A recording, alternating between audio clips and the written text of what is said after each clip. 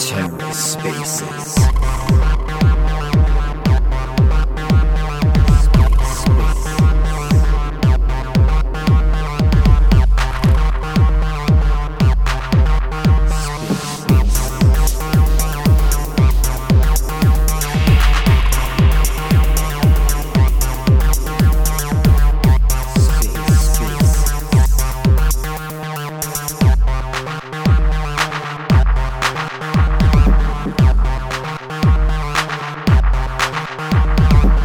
Hello and welcome to The Ether. Today is Wednesday, January 12th, 2022. This episode of The Ether is brought to you by Orbital Command, a community validator on Terra dedicated to educating, expanding, and promoting the lunatic community. Take advantage of their Terra Luna Intel report on Telegram, which brings you the hottest news and updates on all things Terra each and every day. Find it using the link in the show notes.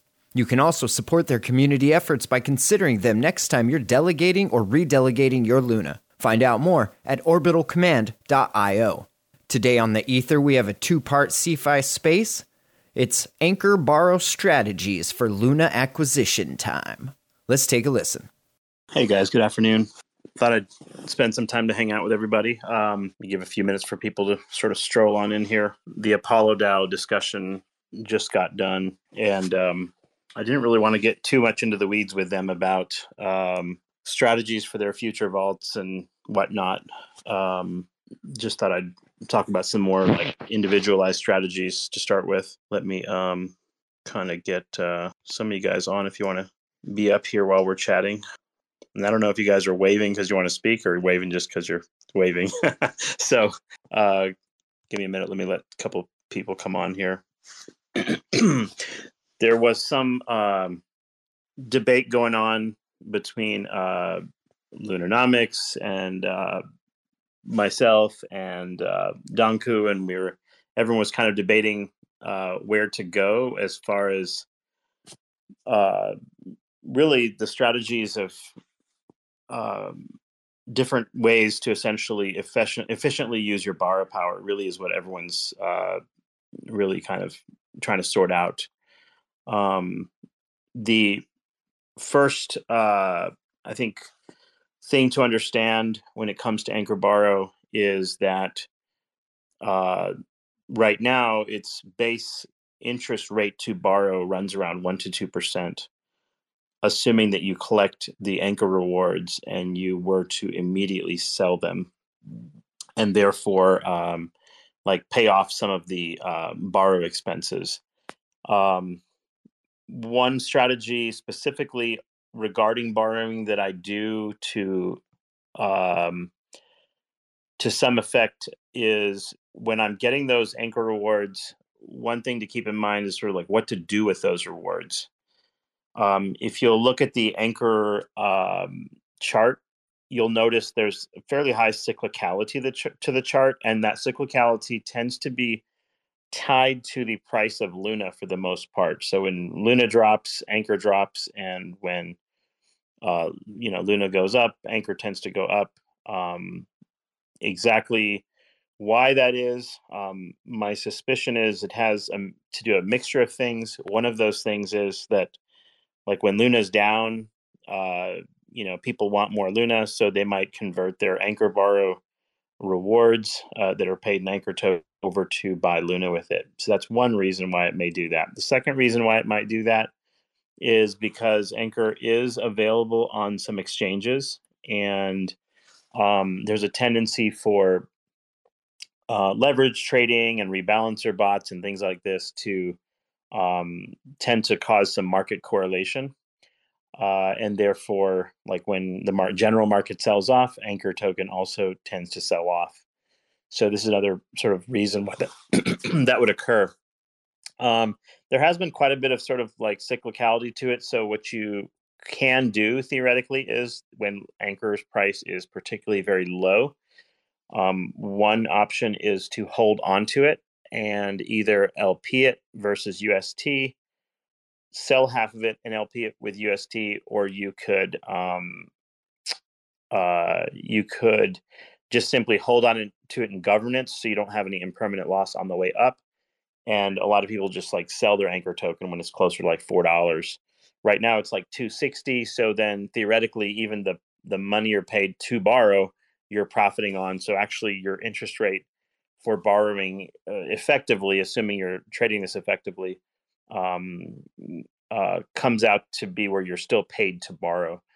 This is especially true if you have your anchor token in governance, because the governance rewards like around 14-15% right now. So that mitigates the cost of holding the anchor while you're waiting for it to go up in theory. So some other things that are about to happen, though, with Anchor, if you saw the message regarding bonded Solana and bonded Atom potentially coming to Terra very soon, as far as like possible coins you can borrow off of, all of those new users that are going to come in with bonded Sol and bonded Atom, uh, they're going to be receiving anchor borrow incentive rewards, and ultimately those people may be selling those anchor tokens. So there may be a substantial increase in anchor token emissions during that time. So the counterpoint to holding those anchor rewards would be potentially there could be some sell side risk on the actual token itself. So just some things to be aware of. If you're concerned about that, like the more conservative but less upside position would be the Anchor UST, which has pretty substantial, you would sell half your Anchor to UST and to Anchor. And then, of course, the yield is like, it runs pretty high, usually somewhere like 80 to 100%. But those incentives are going to be gone in the next, I believe, couple of months or something like that. So at some point, those are going to be deprecated. So that's sort of like what to do with the anchor token itself. And then the broader discussion tends to be, okay, like what are you going to do with your anchor borrow to get the highest possible sort of rewards, either within the Terra ecosystem or outside of the Terra ecosystem? Because ultimately, your ability to borrow represents an opportunity. And then it's like, what am I going to do with this money? What Lunanomics' intuition is that basically you're going to have the highest borrowing power when you're going to have the highest borrowing power when Luna's at the highest possible price.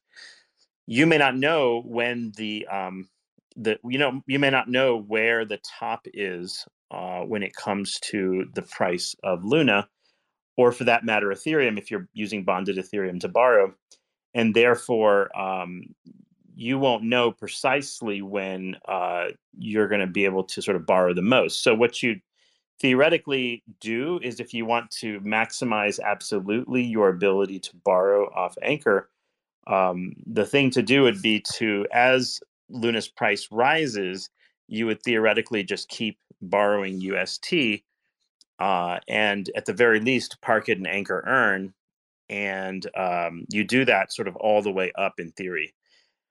And then, so what will happen is, so let's say, for example, Luna goes to $100, and you think that's let's say that becomes the top in theory.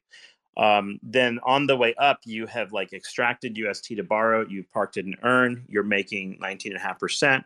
The cost to borrow is actually like 1% or 2%, let's say, and you're making a good solid, let's say, 18% or something like that right now, using the Anchor Earn section on your borrow. So that would be your base theoretical yield, is simply take your borrow, park it in Earn, and just sort of like farm that. And then so the least aggressive thing you could possibly do is basically just continue to do that all the way to the top. Incidentally, that's sort of more or less what Nexus Protocol does, except what it does is it manages your LTV from your bonded Luna by borrowing off your bonded Luna, and it basically borrows enough to keep your LTV around 45% at all times. So it's not going to be as aggressive as you can be on the way down. Because on the way down, let's say, for example, I'm at $100 Luna. I've maxed out my borrow LTV to 45%. And then on the way down, I'm okay with letting my LTV go into the red a little bit, because after all, it's basically in UST and I'm fairly liquid. Then I could basically look at options for managing my LTV on the way down once I've extracted my max borrow capacity. Okay, so hopefully everyone's following that issue so far. Basically, your max borrow capacity is at the top price of Luna. You don't need to predict the top price because you can just simply keep on extracting borrow power as you go up until you can't do so anymore, and the price tops out. So that's one strategy, is to just get UST and hold it and make that yield. That would be the sort of base the base concept. Then the question is, all right, now what are good ways to acquire Luna with this money if that's your intended plan? Okay, so in order to acquire Luna, then you would have to have some philosophical idea as far as what you think the optimal way to buy Luna would be. So let's kind of just go over like the theoretical opportunities that you might have along the way here. So one would be you're basically using your borrowed UST and you do like a dollar cost average into Luna. That would be sort of like the most sort of kind of simplistic approach, right? Is a DCA. DCA implies that you buy like a standard amount of Luna every day, and you're collecting that, and then you could theoretically bond it and re-provide that as collateral if you wanted to. And regardless of the price that day, you would basically continue to buy every single day some Luna, and you do this in sort of some controlled manner. So you're acquiring sufficient amounts every day, and you're not overwhelming your borrow power, right? You're keeping most of your UST liquid, and you're buying a little bit every day. And then again, you're able to sort of borrow more if you want, because you can provide some of that slowly and make your way up along the next couple of years. Because think about, like, you want to have some plan where you can do this over an extended period of time.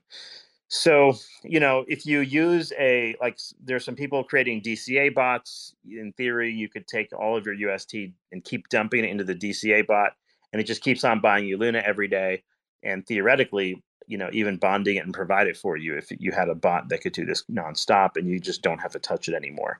And then if you have an LTV issue, technically you would take your UST out, you would dump it back into the to pay down your LTV if required. So what other ways what other ways generally can you buy more Luna?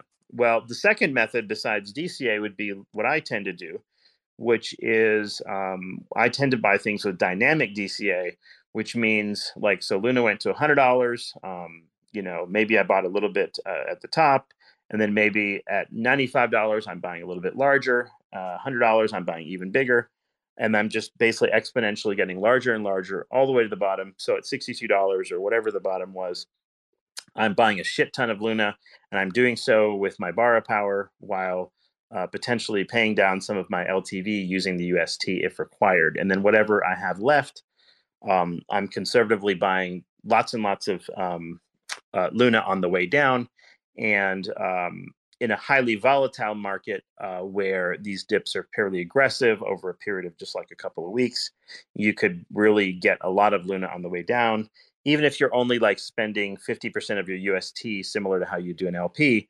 And instead of like what a LP does, which is not necessarily buying logarithmically down, it's almost buying sort of like you do have some impermanent loss to the downside on your UST pool. So you're not 100% optimized necessarily. And that's what Danku is sort of arguing about. Ideally, the absolute best solution would be is if you could buy the bottom. Now, the problem is you don't know where the bottom is. So how to aggressively buy the bottoms is something I spend a lot of time on, and is pretty much the only thing in crypto if you really think about it. And doing that correctly is the secret to basically making infinite money in crypto. So really, you just have to have dry powder. Your dry powder in this case might be your borrow power.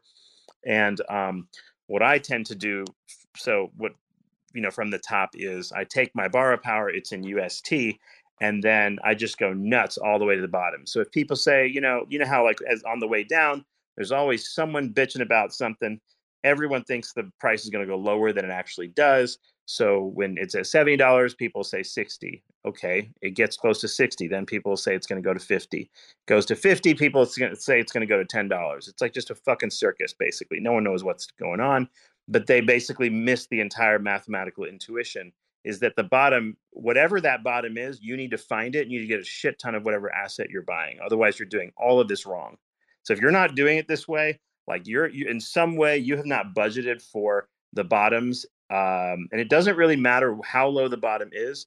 If you want that asset, you better be buying the bottom, or you wreck. You just completely ruin the entire opportunity, and you wasted time watching this go all the way down. I don't care if someone's buying $10 at the bottom. The bottom line is you should always be catching those bottoms no matter what. Otherwise, you're doing crypto wrong, wrong, and wrong. Okay, you don't need leverage. You don't need any of that. You could use leverage at the bottoms, but you don't necessarily need to. Okay, you can do this fairly safely with reasonable amounts of money, and you could pretty much generate like I've got to pay for a semester of college next month. And with that Luna dip that just happened, I just finished paying for that semester of college with one buy. And in crypto, and like within like a week, basically like that semester is paid for, done. So you don't need to be a genius at this. You just have to basically buy exponentially downward, and that's the conservative approach. It implies a high level cash position on the way down, and the beauty of Anchor Borrow is your highest cash position should be at the very top, and your maximum ability to buy is going to be at the bottom if you have like a plan of buying all the way down. You don't necessarily have to use all your cash, by the way. If a bottom never happens, that's fine too. Go back to just a conservative, like let's say, for example, the price went to $60 and people are thinking, hey, or you're thinking it's going to go to 50 or 40 or whatever. It's okay if you don't get down to 50 or 40. That's fine. Your cash position will sit there. You can manage your LTV with it. And uh, if it's determined that basically your um,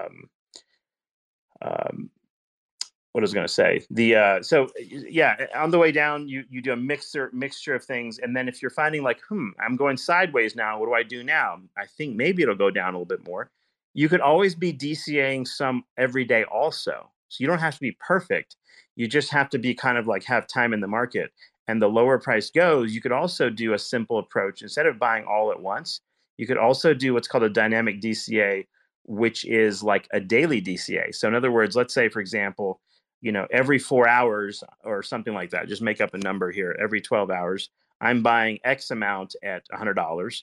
But when it goes to $95, I'm spending, let's say, double that amount every 4 hours, and, et cetera, on the way down. So you could do that sort of thing too, where your buys are intermittent but exponential, and then you don't have to find the precise bottom either. Okay. So there are a lot of different methodologies to sort of getting there, but what you want to be doing is almost every single time executing the largest buy at the very bottom. And this really just requires sort of some mathematical patience and some capital that you preserve on the side to do this. And even if it's small amounts of money, like you don't have to be like very rich to do this. You could basically have like, oh, I've got a budget of starting at $10, $20, $40, like that. You can go down the line. So in other words, every single crypto dip in the history of crypto dips, you should be buying somehow or another, or you're doing this wrong. All right, that's all there is to it. I don't really like. In other words, just because you didn't get in Luna under $1 or whatever, does not mean you should be done buying Luna if you believe it's an asset that's going to go up, or for that matter, other assets in the crypto space. There's like tons of different places you can put time in the market to grab bottoms and lots of different things. It's pretty much that's all you have to do well in this space. It's embarrassing, actually. It's so silly and so stupid how easy it is to make money in this, that if you're not doing that very well right now, then something's gone very wrong. Okay. So think this through what I'm saying here, and look at the idea of essentially taking that bar of power and you're buying on the way down. Now, what Lunanomics did is he looked at this idea that, okay, well, if you look at the LP, the UST Luna LP has an interestingly high APR, somewhere between oftentimes 80 to 100% APY. So the idea would be that while you're waiting, and you don't know that necessarily the market's going to dip, you don't know how much it's going to dip, you don't know how long it's going to go sideways, you don't know any of that, right? So therefore, like while you're waiting, you're making some APY in that position. The tricky part with that, and this is what Donku is sort of trying to allude to, is if I'm at the very top and I am buying Luna at the top to produce this LP, then essentially I'm literally buying Luna at the top and riding it all the way down. Does that make sense to throw all that money in there? Or does it make sense to maybe DCA into the LP so that as the price falls, Luna's value drops, and then the LP is going to favor pushing your position towards Luna because that's what LPs do. They're essentially a type of like 50 rebalancer sort of. And basically the idea is you can have a self-optimizing like sort of bot position, and you're getting the auto compounding from the actual LP rewards, which make it maybe a little bit better than a 50-50 rebalancer bot. And the idea is that like this is a fairly easy thing for most people to do and understand. The trick is whether or not you're using fresh Luna, right, and adding UST to it, or whether you already have Luna and you're adding UST from your borrow. That's a very different thing, right? So if I already have Luna sitting, coming out of Burns or something from arbitrage, and I have this UST borrow power, and I can just sort of LP that so that on the way down, I could basically make, I can get more from that. On the other hand, though, if Luna's price goes up, I'm going to get impermanent loss from my Luna, which might be fine if I'm perfectly comfortable selling some of my Luna on the way up, which is what your LP will do. So the LP-based strategy is interesting, but I would say that like the mathematically most aggressive thing you can do is essentially what I was saying before, is an exponential buying program on the way down with maximum dry powder all the way to the bottom. And then continue to buy Luna all the way. And you could probably have the highest amount of dry powder available for the very largest buys. And that's essentially what Danko is saying. So both methods are perfectly fine. Both will achieve like some extra Luna for you. And they'll both be like my method and Lunomics method will both be a cash conservative position in which you can like manage your LTV if the time were to arise. Because on the way down, you're basically both acquiring Luna, which you can then arb to bonded Luna, and then you can basically immediately provide that for further LTV if you need it. And on the way down, you're also getting you have plenty of UST to pay off your borrow if your LTV is in a concerning territory. So either way, like it will work.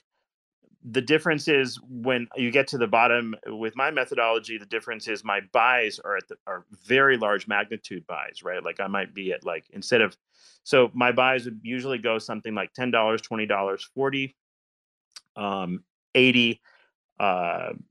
So I multiply by 2 each successive buy. So then the next one's 160, 320, that sort of thing. So the deeper the drop, the more I'm basically getting, and I usually do that about every 7% from the top. That's my general approximation in crypto, where I'm very frequently getting to the like the sort of like the 4 and 8 level buys. So those are pretty sizable buys, and then I only have to be up even very quickly. So that's kind of the theory there. And then the additional fact that you're basically getting bonded Luna power, you can essentially use that as well. Sometimes during any DCA process, if I see some opportunities like the ability to throw some of the money. So if I'm in UST and not an LP, sometimes I can throw a big chunk of money in Kujira and get a big bid. Even if it's a 4% discount, that's a pretty good dollar cost average. So it makes sense to probably always have some in Kujira when the market is in turmoil. So you take your UST, park it there. Once they have the AUST capacity in Kujira, that should be even better. So you can just leave it there and try to catch a few bids. So you don't have to be perfect. You just have to have some of these bids captured. You should never have a dump and then not have something in Kujira and get some discounts. I think it's perfectly good to be doing that. What else? Besides that, then the other questions are like, what about the use of UST outside of Terra? So what can you possibly do with your money if you send it, like, for example, to KuCoin? You send it to like some of those Pionex bots I was showing you, showing some tweets about. The problem with going off Terra is in times of turmoil, if you don't have sufficient amount of cash sitting on Terra, the problem is that you're going to wind up with like during times when networks are very like congested, like on KuCoin, people have time, sometimes takes hours to get back to Terra. And the problem is you may have trouble managing your LTV if you've got your money all over the place. So that's something to be sort of aware of when you're doing that. So you don't really want to be running things on other locations that you want to be able to quickly bring back. Okay. Let's see what else. So in terms of just sort of capital efficiency, the reality is that nobody's going to be able to tell you for sure what the absolute most capital efficient thing to do is, because that's going to depend on that specific drop, that specific spike, and you're never going to get it perfect, right? There's no such thing as perfecting this every single time, but there are sort of mathematically very reasonable ways to make fairly low risk sort of money using the borrow power, while presuming, of course, that you like how low can a dip actually go. So it depends. If you don't plan for, like in crypto, maybe a 70% dump, then you're going to have some risk of being liquidated unless you have sufficient cash position to pay off your borrow and such, or something you can sell.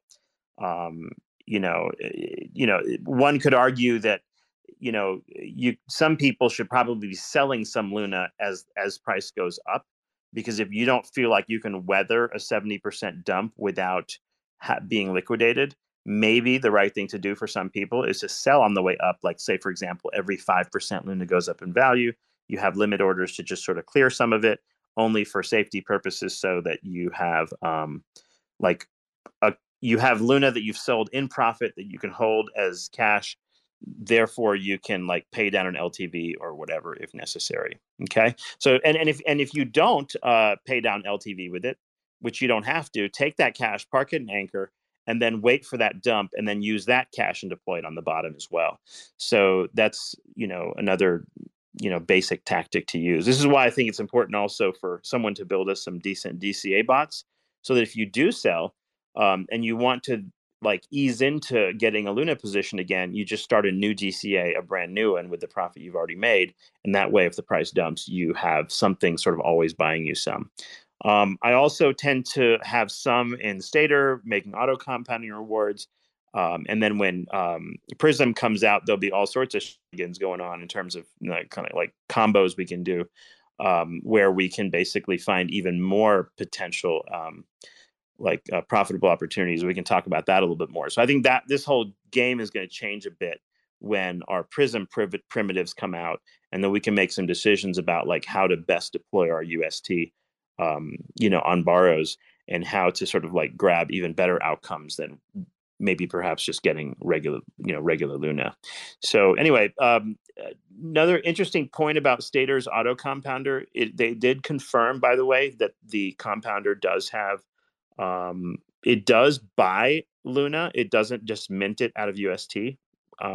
So because it buys it from the AMMs, it actually contributes to scarcity. But what it's doing is it's buying during the dips.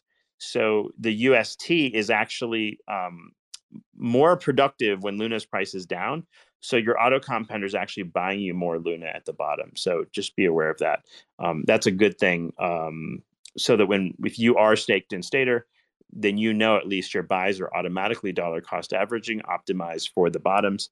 And that's cool. I was trying to get them to maybe produce like a dashboard or some shit that showed the actual buys, so we can kind of cover that so we can actually see that in action a little bit better. And anyway, let me grab one of you guys to Vulture is waiting a bit, and then Toxic, and kind of get some questions in. We can talk about this a little bit more. Go ahead, man.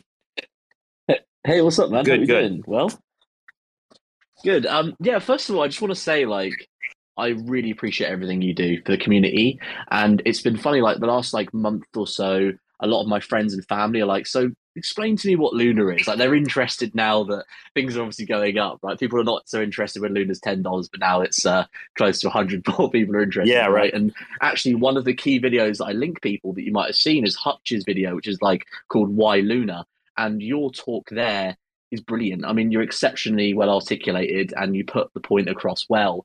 And a lot of people have been like, do you know what? I'm sold. I'm interested. And so well, that's really cool. And you've got the key to crypto, and this has been a big missing link in the area is there. this stupid idea that people shouldn't provide financial advice is, I give the middle finger to that concept. Like, it's just stupid. I routinely give financial advice to friends and families who have no fucking clue what they're doing. Like, seriously. And the reality is that, like, most people are not going to call a freaking financial advisor to sort this shit out. The reality is that there are methods to this madness that are mathematically near damn perfect, quite frankly. And my Yeah. sensibility is like, in the crypto space, is everyone has some stupid theory about what's going to happen, but no actual strategy that makes any sense, right? Like, this has been the problem all along. And I've seen people lose so much money in Bitcoin and other, like, tactics. And it's been kind of sad to watch, all things considered. You know what I mean? Like, it's so this is kind of like the genesis for some of these discussions. It's like, it's just not rocket science, and really, like, crypto will thrive if people are doing well in it, right? Like, it's not. Yeah, It 100%. truly, And I've got it so much truly is like a conviction we are in all the going to make it ecosystem. type of game, right? So, like, Yeah, that's it. And people like you and Hutch, I see Hutch is in the space now, so shout out to you, man.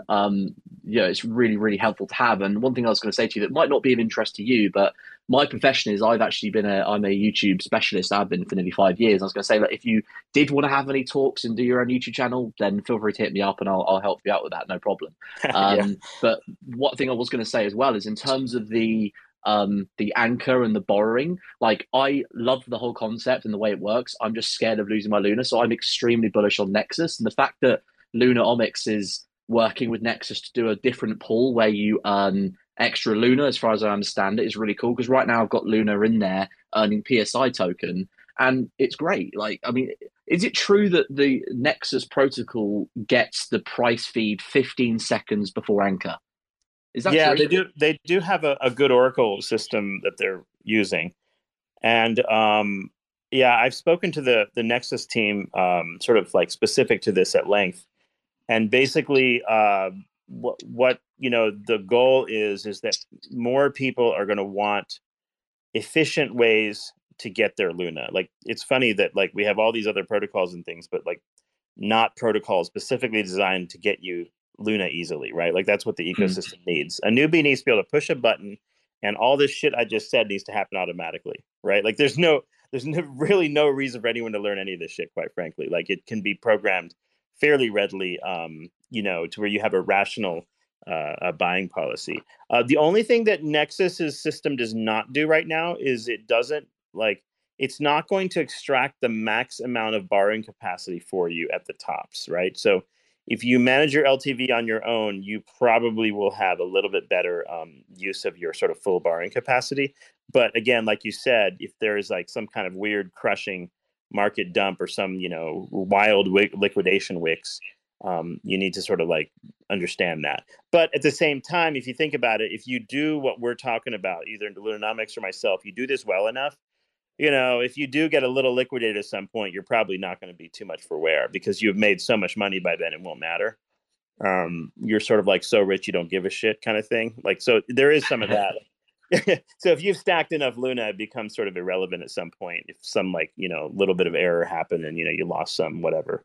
But, you see my point. Anyway, so. Well, yeah, just one final thing I was going to say as well, and actually Hutch mentioned this in his video as well. Like, there's a behavioral finance decision making, in the sense that I got in, like, around between $10 and $5. Like, my average cost is like just under $10, and so, like, Yeah. I actually didn't buy any more Luna for a very, very long time. I just was, like, happy with my stack. But this year I've decided, you know what, I'm going to do my best to stack as much Luna as I can, make use of these techniques here, and checking with you guys on what you're up to. I mean, just as a reference, Yeah. like, I because I always do it this way, like, on the way from $70 down to, what is it, 62 or whatever, I kept buying more and more and more, and now we're at 80, and, like, I could sell it now, right? Like, I could just sell it if I Yeah. want to, and I'll still be ahead. So I haven't wasted the time. Time is the key Right. here. Like, once you realize, wait a minute, like, I shouldn't have any time where there's drops in price, and I'm not doing this over and over and over again. It's really that simple. Like, there should always be some supposed dry powder, even if it's tiny amounts. Like, you don't have to be rich to do this. You can work at McDonald's or whatever. I don't give a shit. Bottom line is, you should have, like, tiny amounts that you can deploy in this manner. And the fee structure on Terra is reasonable enough where, like, even if it's small amounts, it's not like eating away too much of your capital with fees and whatnot. So you can rationally buy with small amounts of money. You don't have to be rich or anything like that. So And you're absolutely right. And one thing that you said in the previous Twitter Spaces that's absolutely true is the fact that the people that are most likely to change their life for the better through crypto are actually the least likely to use it. Right? exactly. No, that's And that's 100%. That's totally crazy. true. In Yeah. fact, if you look at the questions and answers on these spaces and whatnot, you have reasonably smart people like digging deep into these sort of like more complex problems. So, like when I was listening to the Apollo DAO discussion in just recently, what I'm listening for is okay, like how do I tell my normie family member to go play with that, and they're going to be they're going to have a reasonably lucrative strategy dialed in with a relatively sort of low risk technique. And not to say that you can't ride the price of something down. That's just a given. Like that's just how volatile assets sort of work. But how do you optimize that to make it work for you? So like when people say, like, there's arguments about whether like Bitcoin is an inflation hedge or not. And some jackass is always going to make the joke, okay, like you bought it at like 65K and now it's like 40K, like Yeah. whoops, so now it's not an inflation hedge.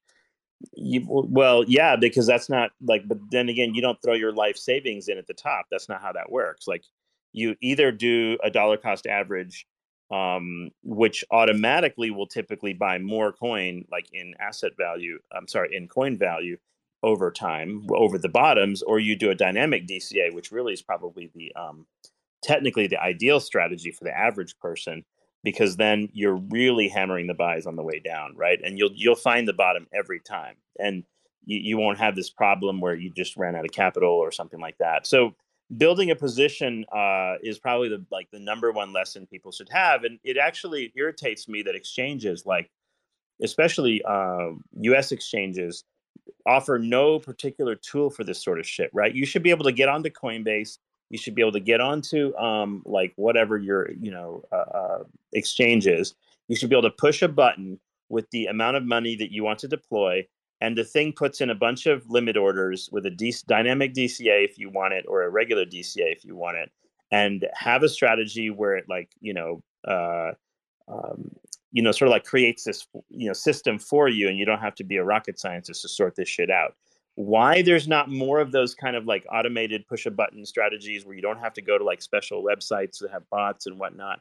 Like it's not, it sort of boggles my mind. Like I would think that like fucking Coinbase would make way more money if they actually had a button you could push and fill in a whole bunch of orders for you, right? Like I don't know why this is not the case. Still Well, you've been confused. talking about that system being implemented on the Terra blockchain itself, right? Or there being a DApp for that.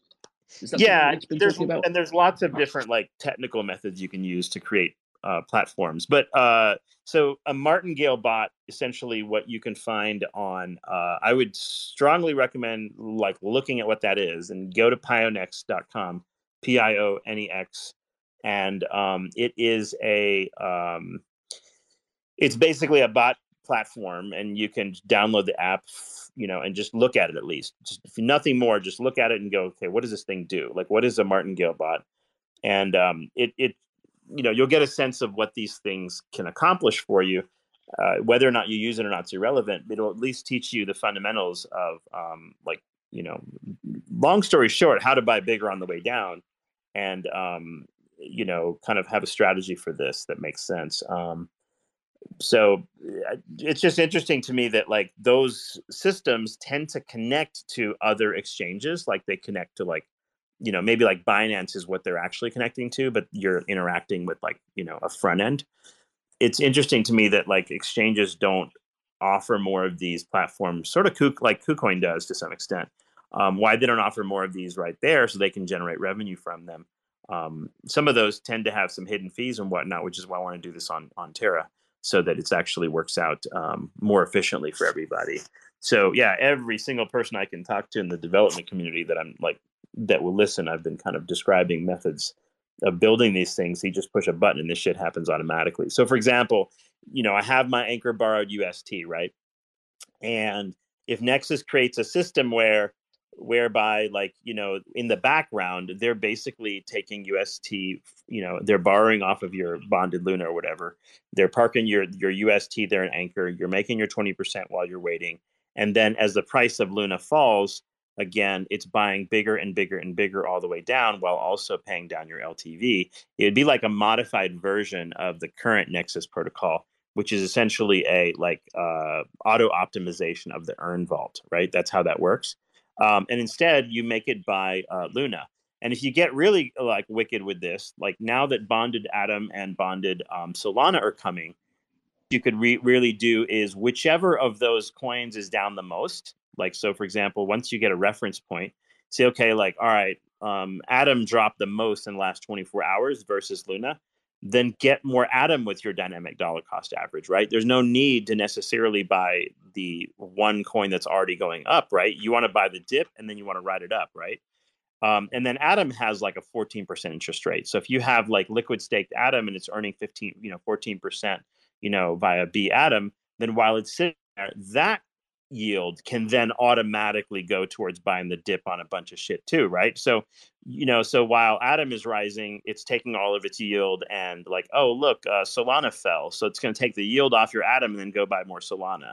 And then Solana's yield is going to be there and it's going to, oh, look, like Atom fell. And, so whichever, while your UST accumulates from these bonded assets, like now that those are showing up, what you can do is like the yield from them could actually optimize to buying the cheapest thing that day, not necessarily just automatic, just like standard DCA, right? So even more powerful than dynamic DCA is when you do dynamic DCA on a basket of assets, because then you can find all sorts of shit that's dipping all the time, right? You're just basically searching for dips, right? So like then you can find them using all these yields 24/7 and you don't have to do a damn thing.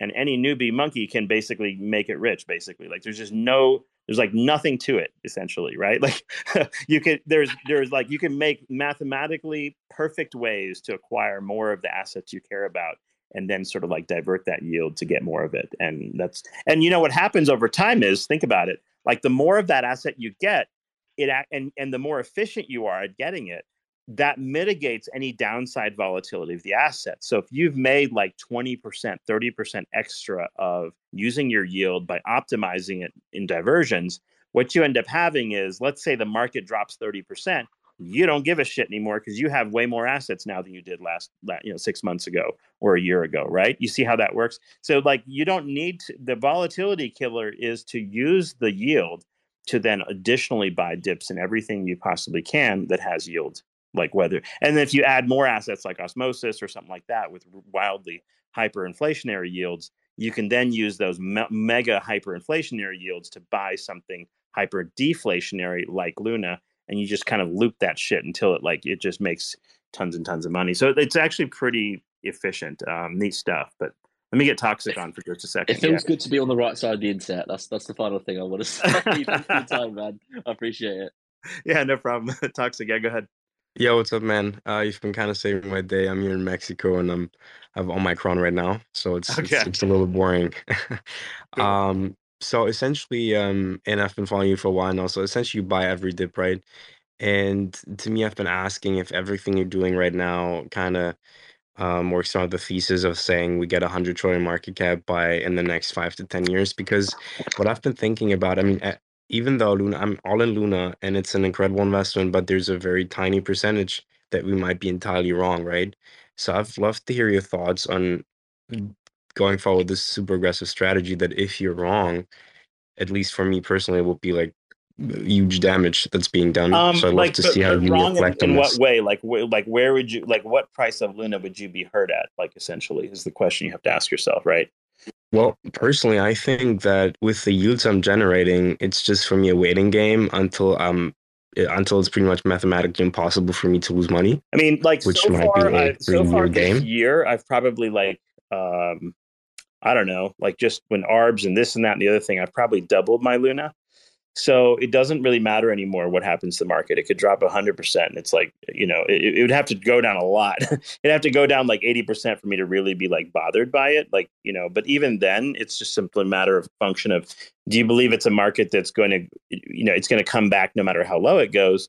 and if the answer to that is yes, you don't think the market, the crypto space is going to zero, then then you have a situation where like it's just simply a matter of time then. So time preference is always going to be a factor. Like if you have to exit a position and you have to sell low, that's going to be a factor. But then again, you could take, it depends on what you need. Like, so for example, when Prism comes out, if you're like, you know what, I just need cash flow yield, I'm just going to get a crap ton of Y Luna and I'm just going to basically port that out to like UST.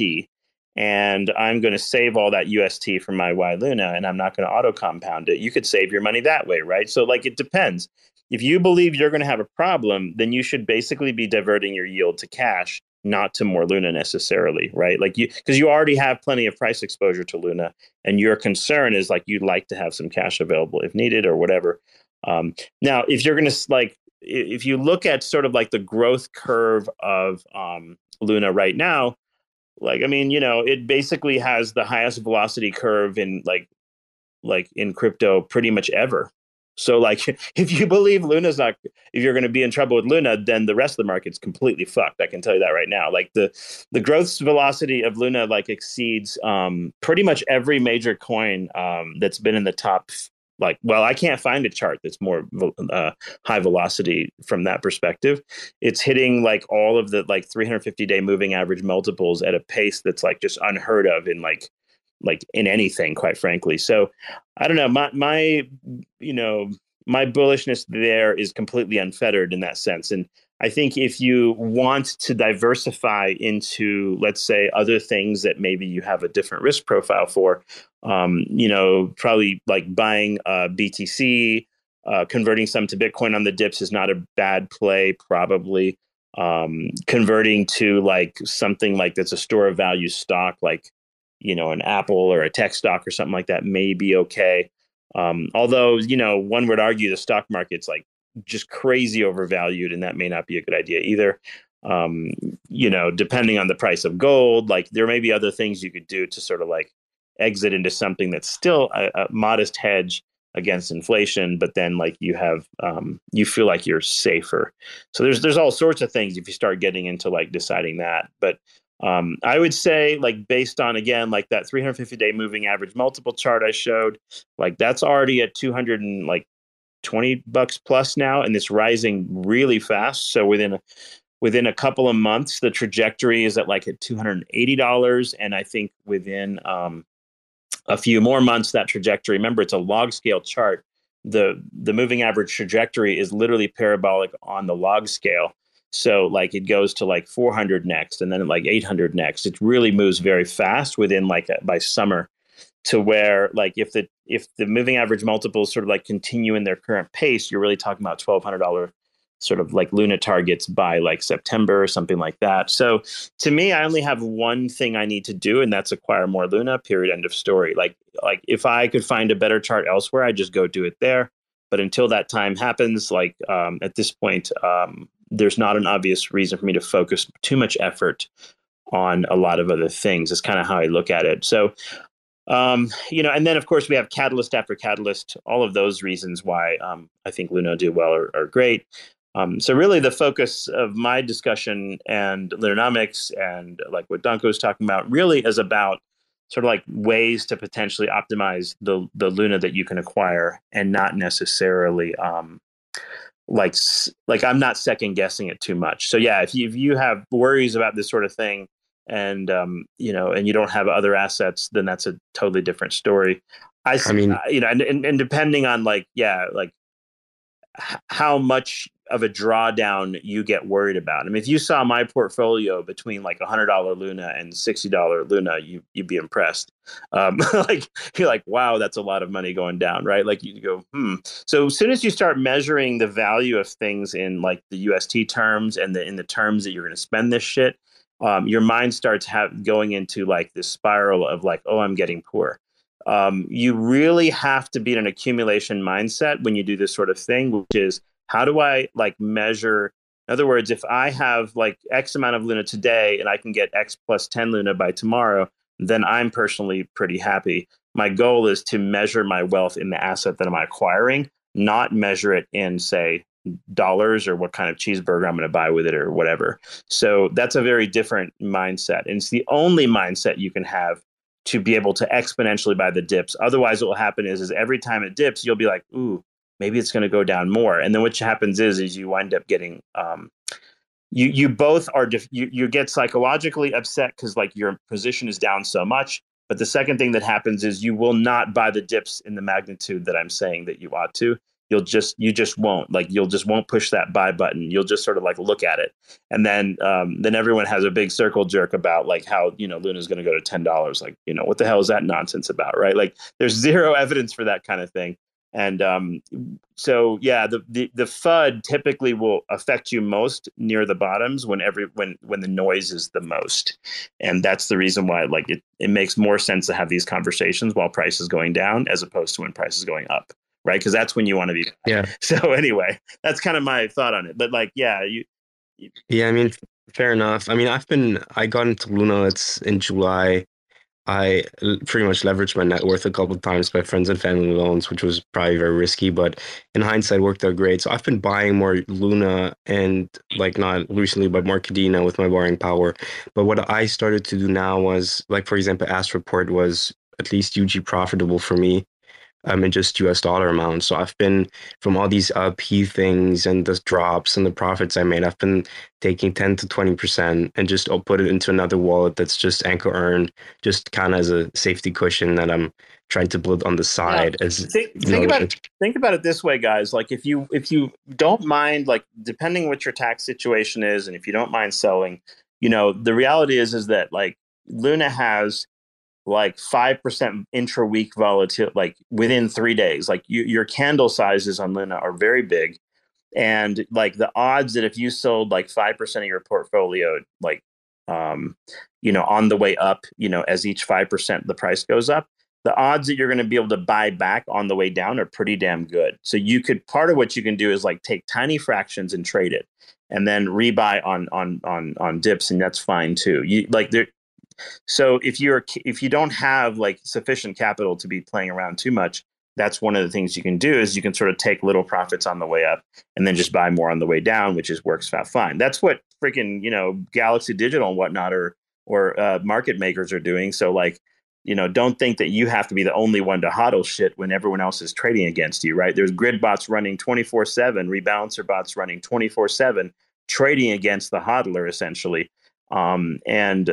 So there is some potential sort of opportunity cost in some instances to buying and holding. So with Luna, at least, you could have literally the entire year sold a little bit every 5% it goes up, and you probably would have been able to buy it back on a 5% dip almost every time, like most of the year. So, or most of last year, I'm sorry. So like, that's a pretty reasonable thing. You don't even have to get very greedy about this, by the way. You could just simply buy the position back immediately after it drops 5% again, right? You don't have to wait till it drops 30-40%. You just simply just grid bot it or do it manually, where you basically like sell a little bit on the way up and just go ahead and just buy it back, even if it drops a little bit. Even if you're making a few percentage extra here and there, that works. The only thing is, depending on your tax situation or whatever, you may end up incurring a lot of like useless short-term capital gains and that kind of thing, which makes it sort of inefficient. So if you're doing this within a sort of like tax protected situation, then you could trade more aggressively in theory, like a hedge fund would. But that's why like some of these architectures like grid bots and like rebalancers and things like that, I want to bring those on chain to where like the protocols build them as vaults so that you and me don't have to incur a bunch of tax nonsense. We can just insert this into the vault. It sits there and prints you a bunch of money. You exit, and then you pay tax at that time if you want to. But if you do proper rebalancers, or you build like, for example, infinity bots or things of this nature, you can actually have these things running 24/7 for the rest of your damn life. And you can even set them up to where like they eject UST periodically so that like some of the profit comes out so you can spend it and live your life with it. And then you just sort of like pay for just use the UST and just pay income tax on it and call it a day, right? Like there is perfectly good ways to design these things so you can just live your life off the volatility, literally. Like you don't have to sell a majority of your position. You don't even have to rely necessarily only on the staking yields. You could get the ARB volatility yields on top of staking yields and you just live your life with it. So a lot of interesting like tactics ultimately, so that you don't have to worry anymore about like what happens in a bear market or a bull market or whatever. You want to be able to have volatility, arbitrage, opportunity in any market is the way I look at it. Marty, go ahead. Marty, you still there? Yeah, I'm still here. That's a lot. Yeah, yeah. So, but everyone's hopefully like soaking this in a little bit, understanding the kind of principles at least. Yeah. So I really like, I think, your observation of I want to buy Atom when it drops for some stupid reason. Okay. Convert it to B Atom and post it to Ank. I think right. That's a beautiful little flare move that I did not consider until you said it. So thank you. Yeah, because when the other bonded assets arrive, you'll have like again more sort of dip buying opportunities essentially if you think about it, and because you'll be able to borrow off of them, you could borrow off of, say, for example, bonded Atom and then buy buy Luna, right? Like you don't have to necessarily be exposed to the exact same coin all the time. So yeah, there's some different tactics that will arrive when you have these capabilities. And what's beautiful about these is that like Atom has currently a 14% or 15% inflationary yield at the moment, which is really good. And with shared staking, that those yields could go up to like 100% APYs, like just nutty APYs in the future, which is why Atom's price is rising.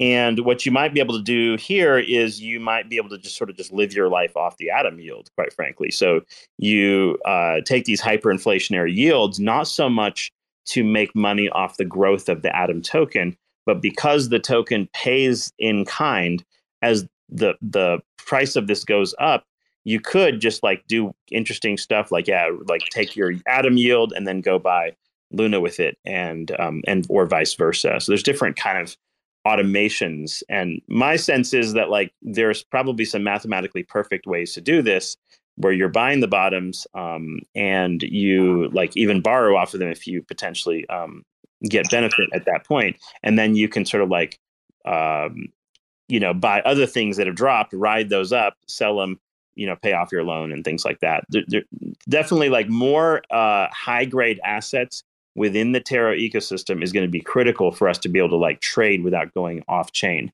Because right now the problem is for trading purposes, yeah, we have some different Terra coins, but the reality is those are just sort of like low volume, small scale projects. And yeah, you could LP them and do this and that. But at the end of the day, you need something with high volume. You need something with high volatility to be able to sort of arbitrage all this price movement. And that's critical.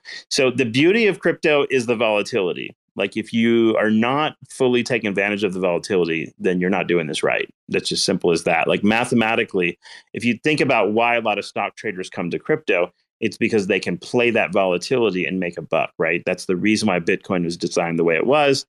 It was designed on video game tokenomics. I mean, not tokenomics, but video game, sort of mudflation theory.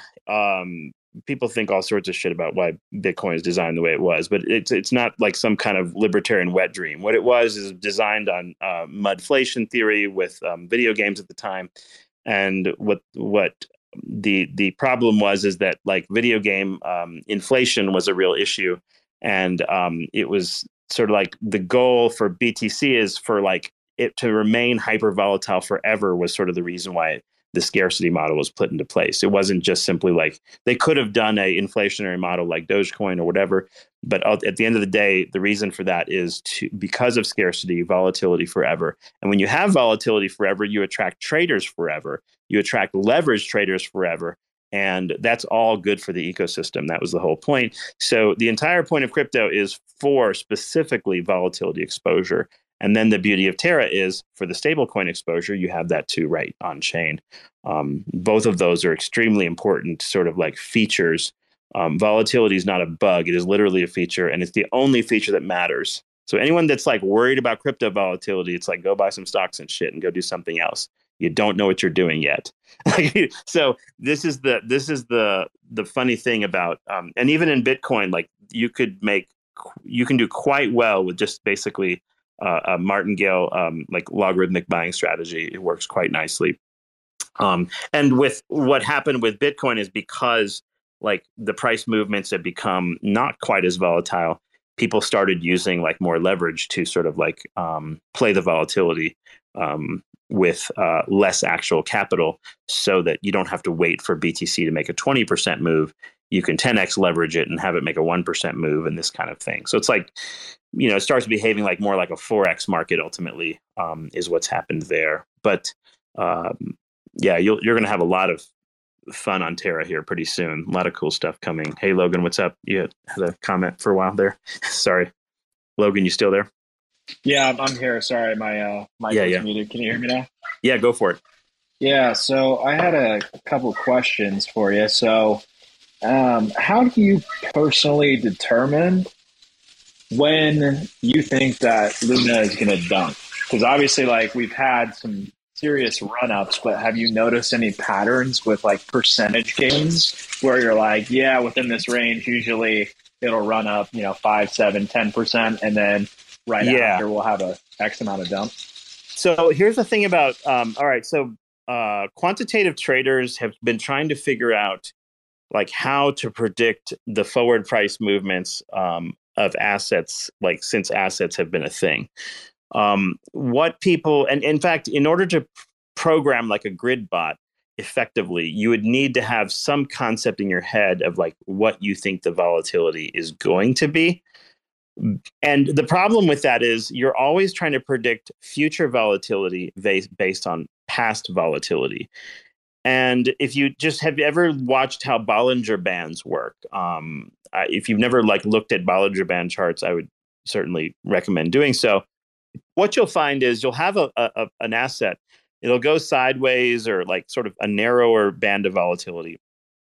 And then you'll have like a volatility explosion, and you have like price move rapidly to the upside or the downside. What you do know in crypto is things do not go sideways for very long. Like, what even is sideways? Plus or minus 20%, plus or minus 30%. I would argue that for Luna, we have been sideways since September. We have not had, like, you might be rich now, you might be doing really well because Luna went from like $1 to $100, whatever. This is all just sideways movement as far as I'm concerned, like on the last 6 months. In the sense that like between like $50 and $100, it's been really like sort of an ascending channel of like ups and downs, right? The reason why I don't I don't try to optimize the selling of Luna, and this is the key here. The reason why is you're going to miss I'm biggest. not saying selling it, right? Well, like what I guess I meant to say is, right? Yeah, for dumps or when it goes up, it's sort of like the same question here in a sense. How do you know it's going to make a big drop or a big pop, right? Either direction technically would be relevant to people. Well, first off, there's no way to tell a big drop's going to happen because obviously markets are correlated. There's a lot of like general crypto market liquidations and such that can lead to large drops in all of the coins. So the ability to predict when a drop's going to happen is almost impossible. You just know big drops are going to happen. Like the idea that we can predict it, like I don't think anyone really consistently does. But here's the thing.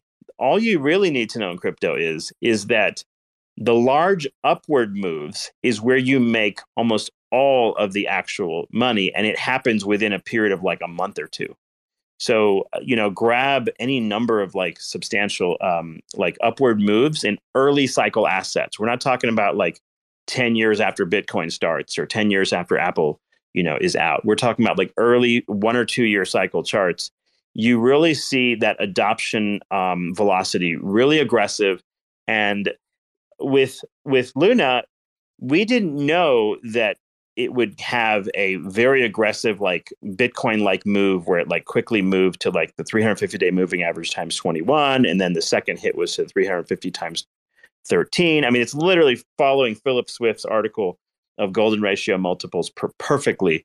And each time it hits those multiples, then it confirms that type of logarithmic or viral growth is like it confirms that the next peak is going to be following that general concept. It just makes it highly likely. So in my view, the next move for Luna, as an example, is going to be into the like 240 to 280 range something like that line. I think the large move, like not these just chop moves that are just kind of rising, but the really, really big move where it just like FOMO comes on and like you're telling your family, they're telling their family, and everyone's buying Luna all of a sudden, right? So like that move will sort of just emerge out of thin air, and it will be so fast, you'll think that, hey, like I found a local top and I'm going to sell here. And it's just going to keep going up and up and up and up. And it's just like you're scratching your head going like, when is this going to stop? And some people during those times, they're like, because, the higher a price goes psychologically, the more likely a dump's going to happen. So right now we've had, yes, this kind of rising chop, and we've had nice 30 to 50% or more corrections each time, which is super bullish because that means that each time buyers showed up at each of these sort of like bottoms. If you have a very, very large FOMO style move, then the question you have to ask is, okay, well, like if a FOMO style move happens where we head to $240, like where's it going to go from there? Is it going to go sideways, or is it going to take a solid dump from there? If you've been around crypto for any amount of time, nothing goes straight up and then goes sideways, right? Like it's just not even a thing, like barely. And sideways on a log chart is like plus or minus like 50%. Like it's a pretty big drop from tops. You just don't know where that top is going to be, nor where the next bottom is going to be. So all I look for in my life when it comes to assets, I'm looking for the new higher low. Like I don't sit there and celebrate that, oh, look, Luna went to like, $240 and therefore like I missed the perfect top. I didn't sell it perfectly. And then I wrote it down all the way to, let's say it goes back down to like, I don't know, $150. Like imagine Solana, like look at Solana's chart is a good example. It went from like, what is it, 250 and now it's like at 160 or something like that, right? It really made a big sort of move. And, you're not going to be able to predict where that new bottom is. But let's say you own Luna today. Like right now, your Luna is worth like, $80. And let's say, 6 months from now, it goes all the way to 240 and it comes down to 200. Are you going to be unhappy, really? Not really. You're pretty fucking happy. Like, so, you just like think about it from the perspective of like, as long as Luna can hit the 350-day moving average times, the next one is times 8, that means it still has like viral adoption level growth curves. And therefore, even if I hit that peak and hit another higher low, the odds are that I'm going to hit the next growth curve. Again, it's lengthening cycle, basically. So it takes longer, but those curves are moving at a breathtaking pace, right? Like look at Bitcoin in the early years. It goes from like, 0 to 100, 100 to 1,000, 1,000 to, and then it has a big correcting period for a couple of years and then 20,000, right? So these kinds of moves happen over longer and longer times. And what I'm telling you guys is how compressed the cyclicality is for cycle 1 and cycle 2 peaks for for Luna is just like you're spending way less time, like half the time it took BTC to do anywhere near that, right? Like the sheer velocity of the network effect today of how DeFi is just sort of like just blown up. It's just no comparison to the previous assets. And so, looking at it a couple years from now, if all you had is a 2-year horizon, you're going to be probably doing really well, even if there's sort of like mini bear markets along the way. So finding the next dump is really hard, Logan. Like what did you do? What did you do at like $100? Did you think, all right, psychologically, people are probably going to pull out some profit at $100? So were you kind of like ready to pull out some LTV at that point? I figured they would, but at the same time, I wasn't willing to miss a move to $240. Yeah. So I didn't exit. I took out, I think like 50 grand worth of collateral right there and brought my LTV up. And I just was like, okay, on the in case it does go to like 120, 130 right now and start moving towards 200, I want to make sure that I don't miss that. And It's not enough LTV to where we dumped, which I thought, hey, maybe we'll hit around 80. We went down to 60, which was a little nerve wracking. Yeah, it's like my biggest worry, the thing I panic about is not whether it drops or not. Like, I don't care. That's just more buying as far as I'm concerned. And it's more auto compounding time. It's like, it's more Luna burning time. In other words, we all hold hands together. It's kumbaya. What I'm more afraid of missing if I try to trade that top is I'm going to miss the biggest moves in the history of the fucking human race. Like I'm talking about like, where Luna could just jump to $400 like out of the blue. And you're like, what in the holy hell? That's the kind of stuff that's the kind of velocity I see with current price movement and network growth in the sense that like the amount of money people are pouring into the Terra ecosystem. So to do you me, think like it's smart? that's what I don't want to miss, right? Like that's the Yeah. Do you think it's smart though? Like, so for example, let's say that we run up to, I don't know, $200, right? Let's say that we're running to that range. Sure. We start running up.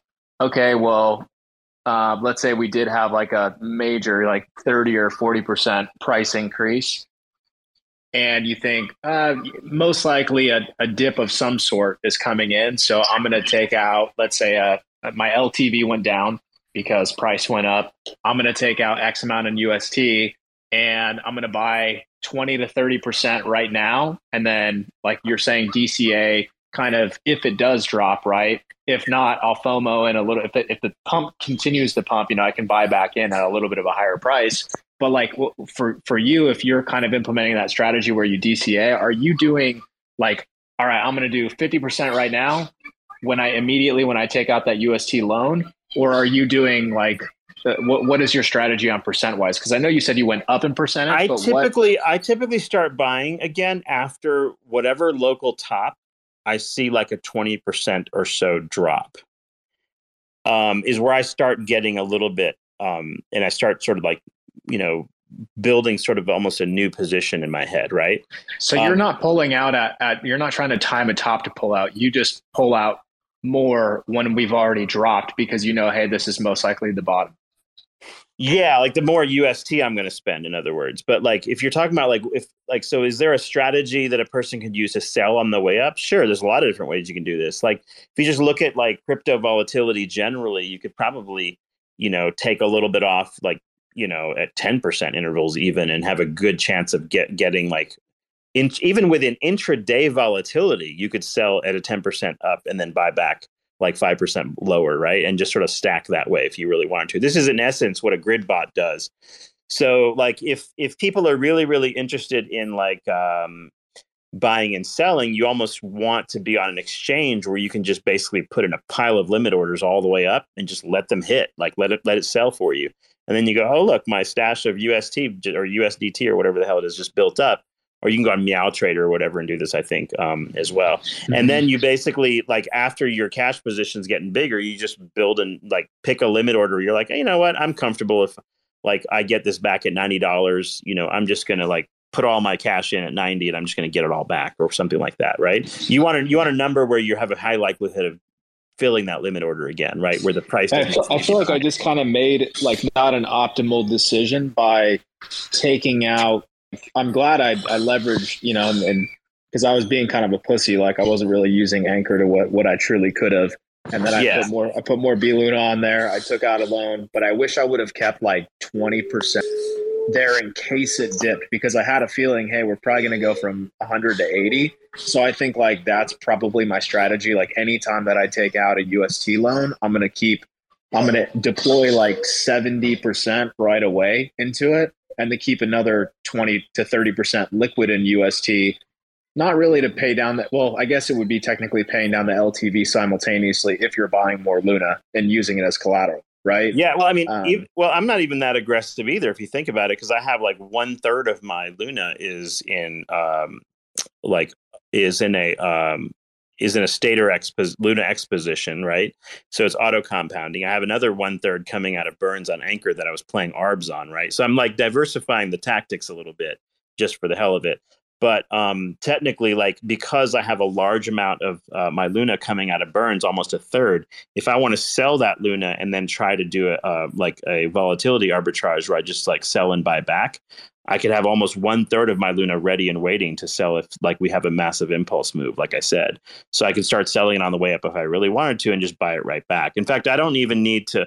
I'm comfortable with making like 10% extra Luna in that situation. I don't need to necessarily time the perfect top. I could just sort of like on the way up, just sell some and then buy it right back the moment it dips 5%, right? Like I don't have to go crazy. This idea that you have to like pick a perfect top and a perfect bottom is not necessary either. If you're selling on the way up, you could just buy it back on the volatility. And that's just essentially what a grid bot does. That's why I want to bring like more grid bots and things like that on chain, or like where protocols are doing this for you. So you just push a button and it does it for you. Like on Meow Trader or something, like you push a button and it just fills all your limit orders in for you. You don't have to do a bunch of shit and like do all the manual work of putting all the limit orders in yourself. And then like you can have a strategy in your mind of how you want to buy it back. So, because I mean, think about it, like even if you made a 5% arb trade, like let's say you sold at $100 and you bought it all back at 95. Who gives a shit, right? You just made a 5% arb trade. What are you worried about, right?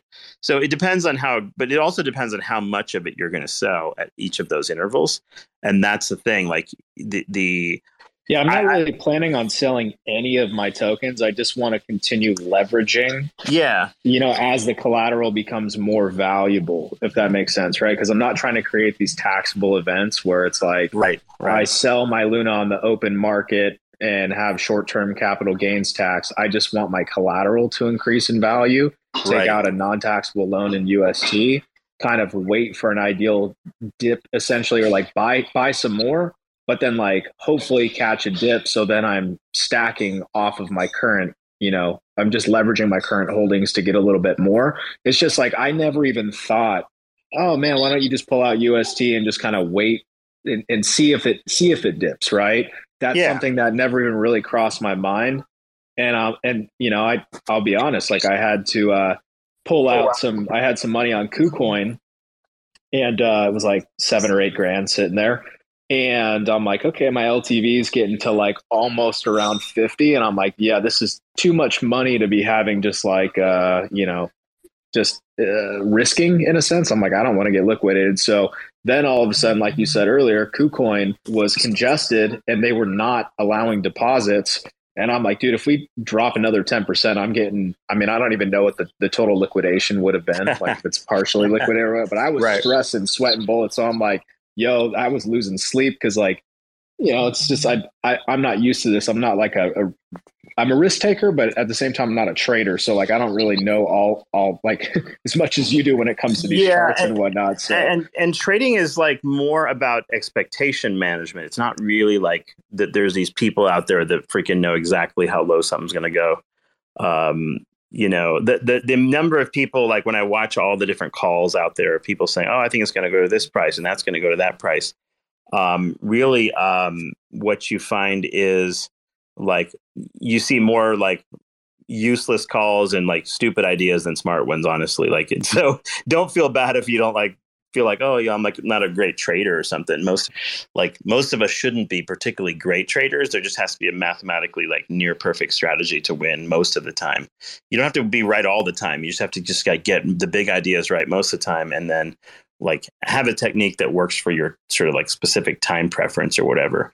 Got it. That's the thing. Last question I want to ask you real quick. And I'll let anyone else speak. Yeah, sure. So Do-Kwon was hinting at something on his Twitter with like the Terra logo, and then also like a orange kind of dotted logo. What could have either been like Bitcoin. Some people are speculating MasterCard. Do you have any idea what that There's might be?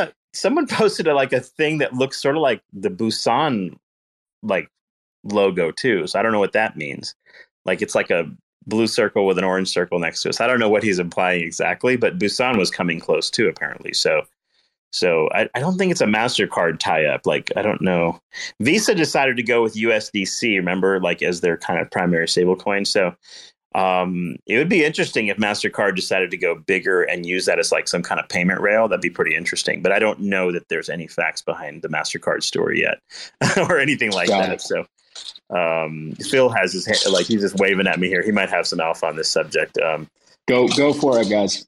Oh, really? What did he say? I didn't actually watch it yet, but I saw the video. I'm like getting home in a bit. I just wanted to let you know that. Oh, on the whatever the like. It's called lfg.org or something. Yeah, it's if you look up Danku's video today, I think it covers it. I saw the logo you're talking about. That's the only reason I know. I haven't watched. Oh, okay. I thought it had something to do with the sort of like either Bitcoin or Bitcoin reserve or money market or something like that. I think it did. I didn't watch it yet, but I think it does. There are several things like that are like up and coming right now. So they said redacted. That's all I know. Yeah, I do know this though. Like all of these things do spin nice narratives, which is cool. So it just gives everyone more and more shit to talk about, which is sort of like there's a memification effect that goes with each of these sort of like things that happen, which is pretty awesome. So there's like you want like articles to be written by like blogs and all the various crypto media and whatnot, and every single article that shows up is just more searches and all that. So yeah, releasing these things periodically, almost where it's like social media optimization, is really like pretty sweet. So we'll see how it all plays out. But Caleb, what's up? Hi, Cephii. Thanks for creating these opportunities to speak about Luna. I just noticed you mentioned that you've already doubled your Luna so far this year, and I was curious about that. How did you do that? Is it with all the strategies we've been discussing? Yeah, I mean, a lot of it was like the arbitrage. The arbitrage opportunities are much bigger before. Like sometimes we'd get like 4 and 5% arbs, and like I don't know, like and then between different auto compounding and this and that. I don't know. Like I don't even keep track of how much like I don't sit around worrying too much about like the exact strategy at any given time. I just sort of like keep taking whatever opportunity I see, and yeah, and some of that's off of like borrow and buy, and then that kind of thing, and some of it's based on arbs and different things. So yeah, pretty much most of the things we've been talking about for the most part. It's about it. So, but yeah, it's not going to be as easy to double things, but although I would say some of the Prism strategies are going to be freaking awesome. I think you guys want to really pay attention to the different possibilities there. I'm still trying to like calibrate in my head, like what I'm going to do with Prism precisely. But so think about it this way, like, okay, everything we just talked about today, which is essentially like to get a bunch of UST at the top of, as Luna's price goes up, park that in Anchor Earn, have it ready as dry powder. And then, but take that a bit further and say, okay, like maybe the right thing to buy is not always to just simply buy Luna on the dip. Besides the bonded Atom, bonded Solana that are going to come, those might be useful things to buy on the dip if they are dipping even more than Luna is. And then additionally, you may be able to buy things like, let's say, P Luna or Y Luna if one of those is cheaper for a period of time, right? So, or you could do things like, okay, I bought Luna, but then I immediately like Prism refracted it and sold the more expensive version, like let's say, for example, Y Luna or P Luna are higher in value, and then I went and bought the cheaper version, the whichever Y Luna or P Luna are lower in value, and you basically arb that too.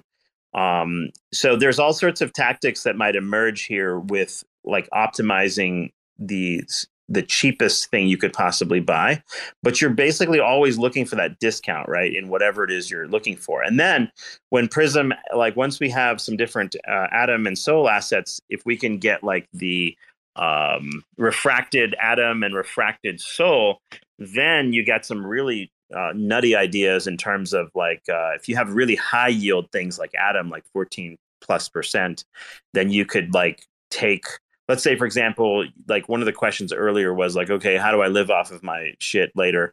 You could basically take all your Luna, you could sell it and buy like, let's say Y Atom is not particularly popular at that time, but its yield is like 14%. You can convert the entire amount of stash to like, let's say, I don't know, 5x the amount of Y Atom, and that sucker's at 14% interest rate. So now you just got cash flowing out the wazoo at that point.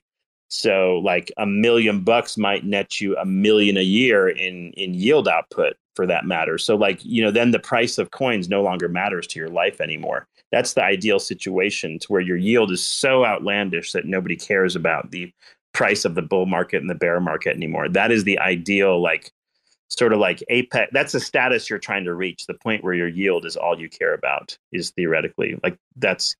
And whether you get that through arbitrage bots, whether you get that through on-chain activities, whether you get it through like the Prism protocol, I think Prism is going to basically have a lot of sort of like life-changing financial uh, like mechanics behind it, where people can do really cool shit that like matches their financial needs, as opposed to simply always be worrying about like purely price action.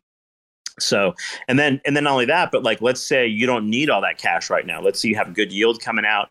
You can then take that yield and then direct it to other opportunities, so that you're always buying dips in something that also gets yield. And then sort of your yield stash is just like climbing, and you don't have to do this for very long. I mean, like a couple of years in this market with these kinds of yields, holy crap, like you really should be doing well, in my view.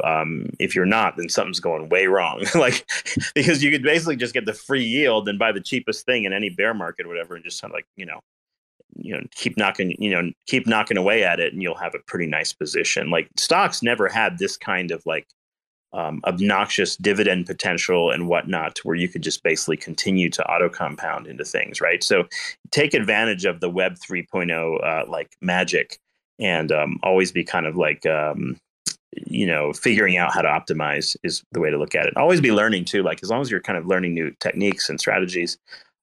You only need really a basket of them though to do well. I don't think you have to go to like a dozen chains and sort it out. You can figure this out. Like hopefully we have a lot of great opportunities on Terra, so where you don't have to go anywhere. But Joseph, do you have something? Or actually, let me get to Ryan first. He was waiting a long time. Sorry, Ryan, you there? Yes, I'm here. Go ahead. I guess I could drop a little alpha for you. As far as like a protocol that can kind of implement the strategy that you're talking about. From what I understand, you should be able to do a majority of that through Andromeda protocol. Yes, I think you're probably right. But there are some elements, by the way. There's some tactics that, like ETF style tactics that Nebula may be doing. There are some tactics though that I want to see implemented. Say, for example, an AUST. Like an AUST, like Luna X, like Martingale bot or something like that, where you're just like exponentially buying things that are simultaneously rising in value. The only problem right now is that, like, for example, Luna X has to be sitting in your wallet. It can't be locked in a smart contract. So the only people that could build that type of product would be something like Stater themselves could build it, or you'd have like an external bot that you're running, sort of like Jimmy is trying to build. Where you're running a bot to do the trades for you, but you have like AUST in your wallet and you have Luna X in your wallet. Because the way Stater works is you have to snapshot the Luna X in your wallet to get the yields, right? The extra yield. So I think the liquid staked solutions, like, for example, a rebalancer between Luna X, Atom X, and Solana X would just completely just rip as far as money making. I mean, that sucker would make so much money. Like, you would just defy the fucking imagination. Like, there is no comparison. Like, compounding everything that you're counter trading against in rebalancer. Holy crap. I don't even know how to calculate how much money that is. Like, that's how fast you'd be making it.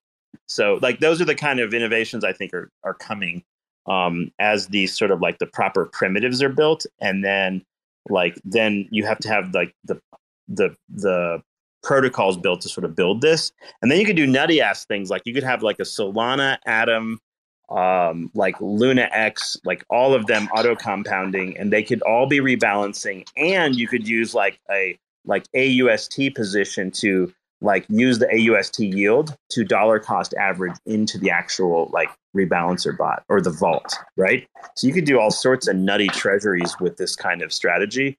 And they'd be way more lucrative than the shit we're seeing now. Like there's no comparison to what I'm talking about. Like, if you just look at how well rebalancer bots work in general, the APYs tend to run 100 to 200% APYs, like nominally. Like, that's just standard. If that's without even like really fast growing assets. But you have auto compound multiple high volatility assets, especially if we can keep getting these like cycle one ultra volatility assets. Like, geez, like, we're talking about some serious money printers. Like, you could like most people, I'd be retired in 2 years on 1 year of income. It's like that kind of ridiculous numbers. But anyway, so it'll be fun. You'll see. Like, we'll get there. But yeah, Joseph, you want to hop on? Oh, sure. Thanks for holding these, by the way. Yeah. So I don't know if I have a complete thought here, but I am curious because typically my strategy on Anchor had been to keep my LTV, well below 40%. And then if it went above that, I would usually hold Luna and B Luna as an LP. And then if the LTV got too high, I would break it and then put the B Luna onto Anchor to help lower my LTV. But as the APRs on the Luna B Luna pairs have dropped, it's becoming less and less of a Yeah, great strategy. I think it depends on what you prefer in terms of like the amount that you have outstanding Yeah. borrowed, because the most aggressive way to get the highest possible exponential buys towards the bottom is going to be like use the max borrow power of Luna, which I don't personally do, by the way. Like I mentioned, I have like 1/3 of it doing one thing, another third of my Luna doing something else, and then like I'll be using 1/3 of it at least for like this prism tactics, I'm sure.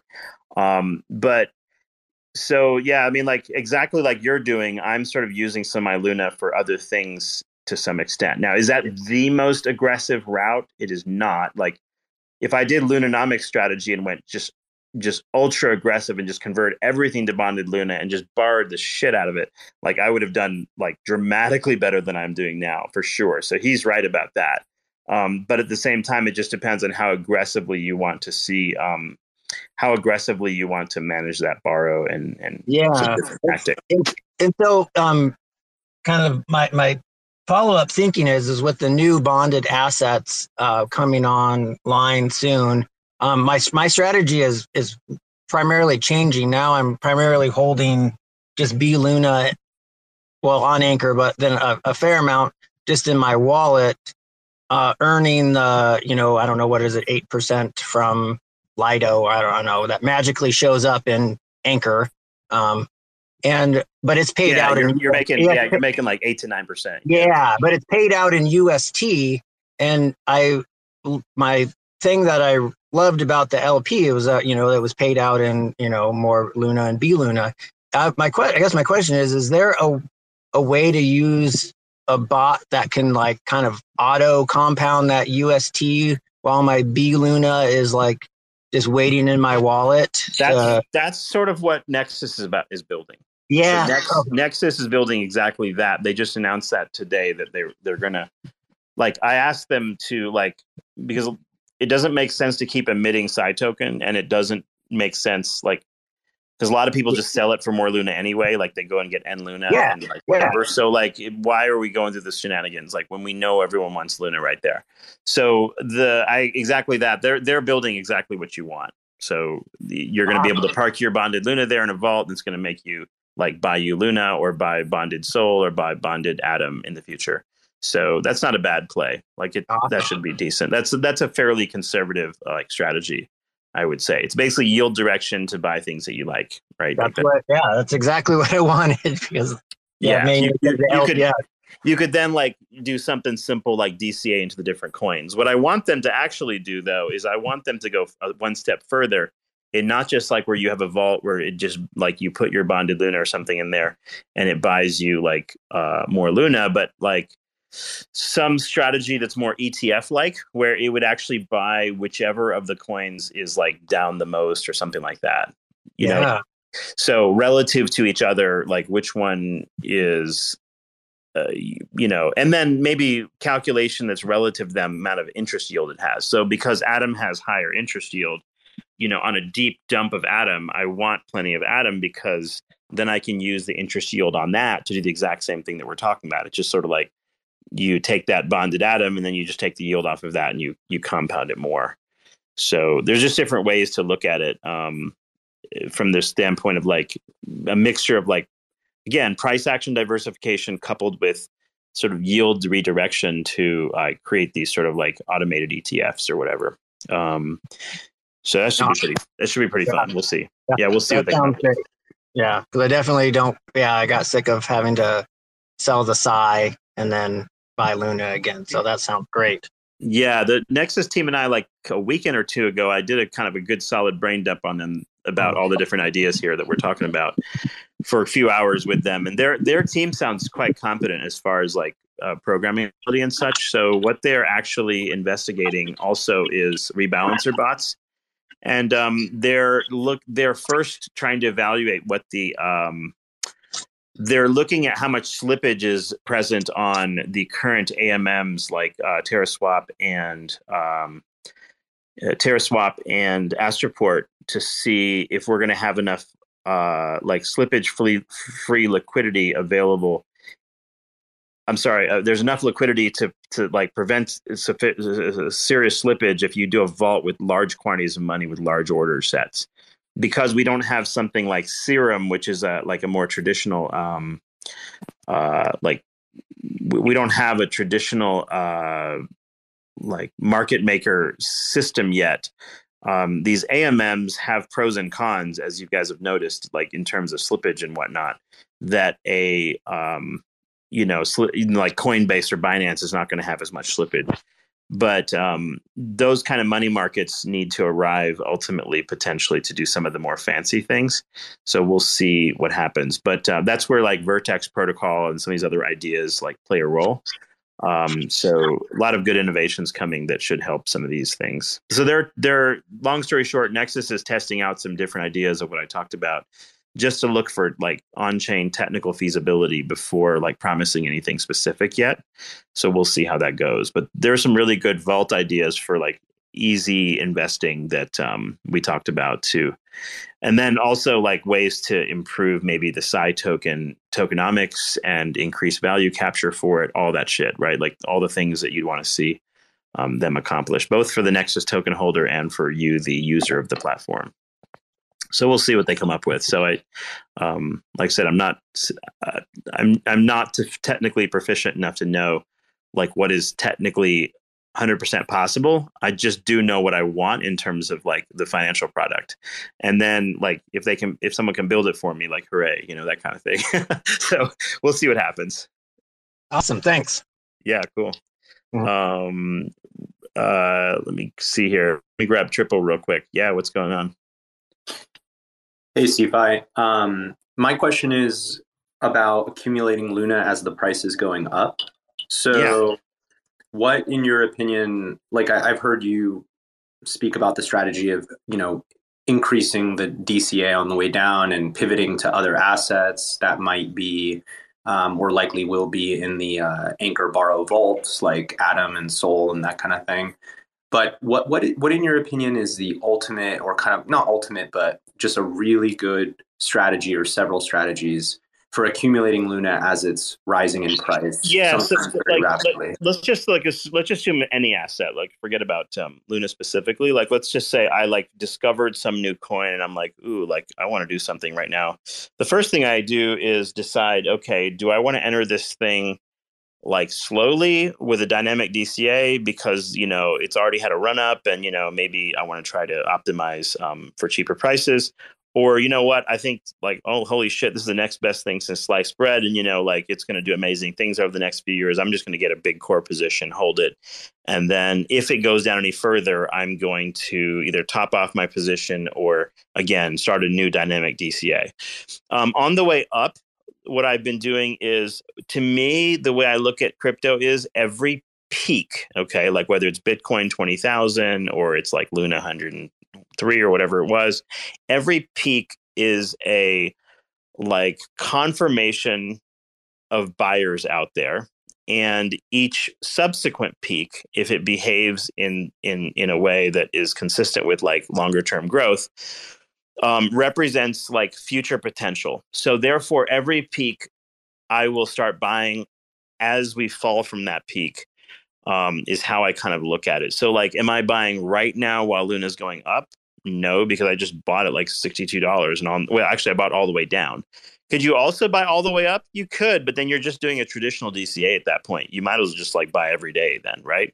Like instead of trying to time it and everything, then a traditional DCA would work. I mean, if you guys remember, so remember Hal Finney, if you guys remember him, he passed away of ALS, and he was one of the original,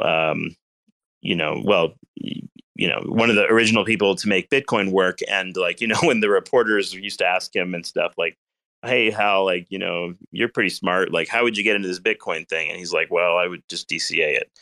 Well, in other words, if the Caltech genius is telling you to DCA it, right, like that's probably good enough for me. Like, the dude that practically, like founded Bitcoin, like.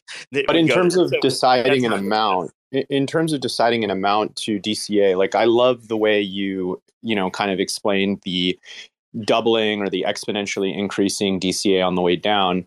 Would you just basically figure out what that just smallest amount is, and as Luna's going up, that's what you DCA with every single day? Or so do you have some other with something like Luna, by the way, like I made some fairly like grotesque errors in terms of like when I bought, right? So like, I was like, oh, like it was at $23 and it dropped to 16. I'm like, that's a good buy. So I bought a little chunk. I bought a pretty good sized chunk there. And then I ended up buying a whole lot more at like 12 and 4 and 5 and sort of like, and then on the way up, I learned more about the ecosystem and I bought even more. So I don't know that there's a right exact way to do that. Like if you're buying on the way up, I think it really depends on whether your intent is to sell on the way up also, to then like exit to cash so you can buy more with each of the sort of subsequent like drops. So I think if I had a limited amount of capital, I would probably deploy it. Honestly, I would say one of the most straightforward ways to like win would be to just go into a rebalancer bot. So if you're concerned about, well, you know what, I don't know if I'm buying at the right price, you do a 50-50 rebalancer on KuCoin or whatever, and you're basically 50% in the position already, 50% is available in cash to buy the dip. It's going to do it automatically for you. And typically a dual coin rebalancer is going to beat hodling anyway over a like 2-year period. So in that respect, I think if I had limited funds, the rebalancer bot, even if I had to pay the short-term capital gains and all that, that's probably the way I would go if I'm concerned about this. Now, if my presumption is that like mine is that, Luna could be an easy $1,200 by like end of this year or sometime, past summer, then if that's my intuition, then like, maybe I should just go all in right now and call it a day. Right. Like, right. Because you're earning the yield along the way, which amounts to like 9% yield now anyway. So if you wait a year, at least 10% of the volatility you've covered through yield. If you're going to be upset if a dip happens and you miss the perfect dip, well, there's like the only choice you have is to preserve some capital to buy the dip, right? So it really depends on your strategy at that point. Like there's no, Okay. But I think it also depends on how much capital you intend. Like if you're throwing your life savings into something, it's very different than if you're like throwing small positions around, right? Like I think there's a lot of like ways to decide how much that's going to be and that kind of thing. Yeah. So real quick, one more question, if you don't mind, about when the best time is to convert Luna to B Luna. Am I right in understanding, based on, I think what you said before is like the most optimal time to convert Luna to B Luna is at the very bottom of a dip. Like if you can catch that. Well, like, are you talking about Luna you already have, or you're talking? Yeah, Luna you already have. Yeah, you already have it. Then during times of high volatility is when the B Luna arbitrage is at its best, because you have people being liquidated and people are like suddenly converting B Luna to Luna in order to sell their Luna. And what's happening there is that they're creating the DPEG at that moment, and that's when you get the arbitrage to convert, right? But that presumes you have Luna waiting there for you. So what I sometimes do, like not only am I buying the dip, but when I'm buying the dip, I know almost with certainty that I'll have a Luna B Luna ARB somewhere in that volatility, and I can get an extra 1% for free. So when I bought it like $63 or whatever it was, and I have some even on a fresh exchange where I bought some, I know that I can then ARB that at some point down the line here and get another extra 1% free, which is nice. That amounts to a lot of money, by the way. Like who in the universe you free 1% here and there in your life? Like not very many. So am I right? So am I money. right in basically saying that as Luna is going up and I'm buying Luna as it's going, because I'm buying in both sense, like both cases. I bought the shit out of the dip, and I'm now going to do the rebalancer basically to buy as we go up. So, and by the way, the other thing is, something else to keep in mind with Luna. Always remember that every Luna you buy is at least, like 20% more Luna you can buy on a dip using the borrow.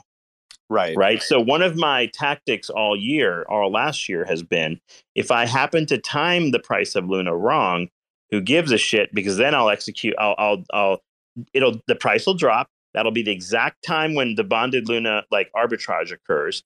I will convert to B Luna, borrow off that B Luna at the bottom, right? Essentially, because that's when those liquidations tend to happen. And then I'll just get more Luna using the borrow power. So even though I didn't time my Luna buy perfectly, the fact that you can borrow against it, meaning what it does is it allows you to DCA in on the bottoms at the optimal time where you care, both when you can get the ARB and when you can get the cheap buy on the borrow, right? Because like if you're going to borrow money, the absolute best time to be able to get a buy is at the very bottom, right? Right. And you're much more likely to have hit it by that point.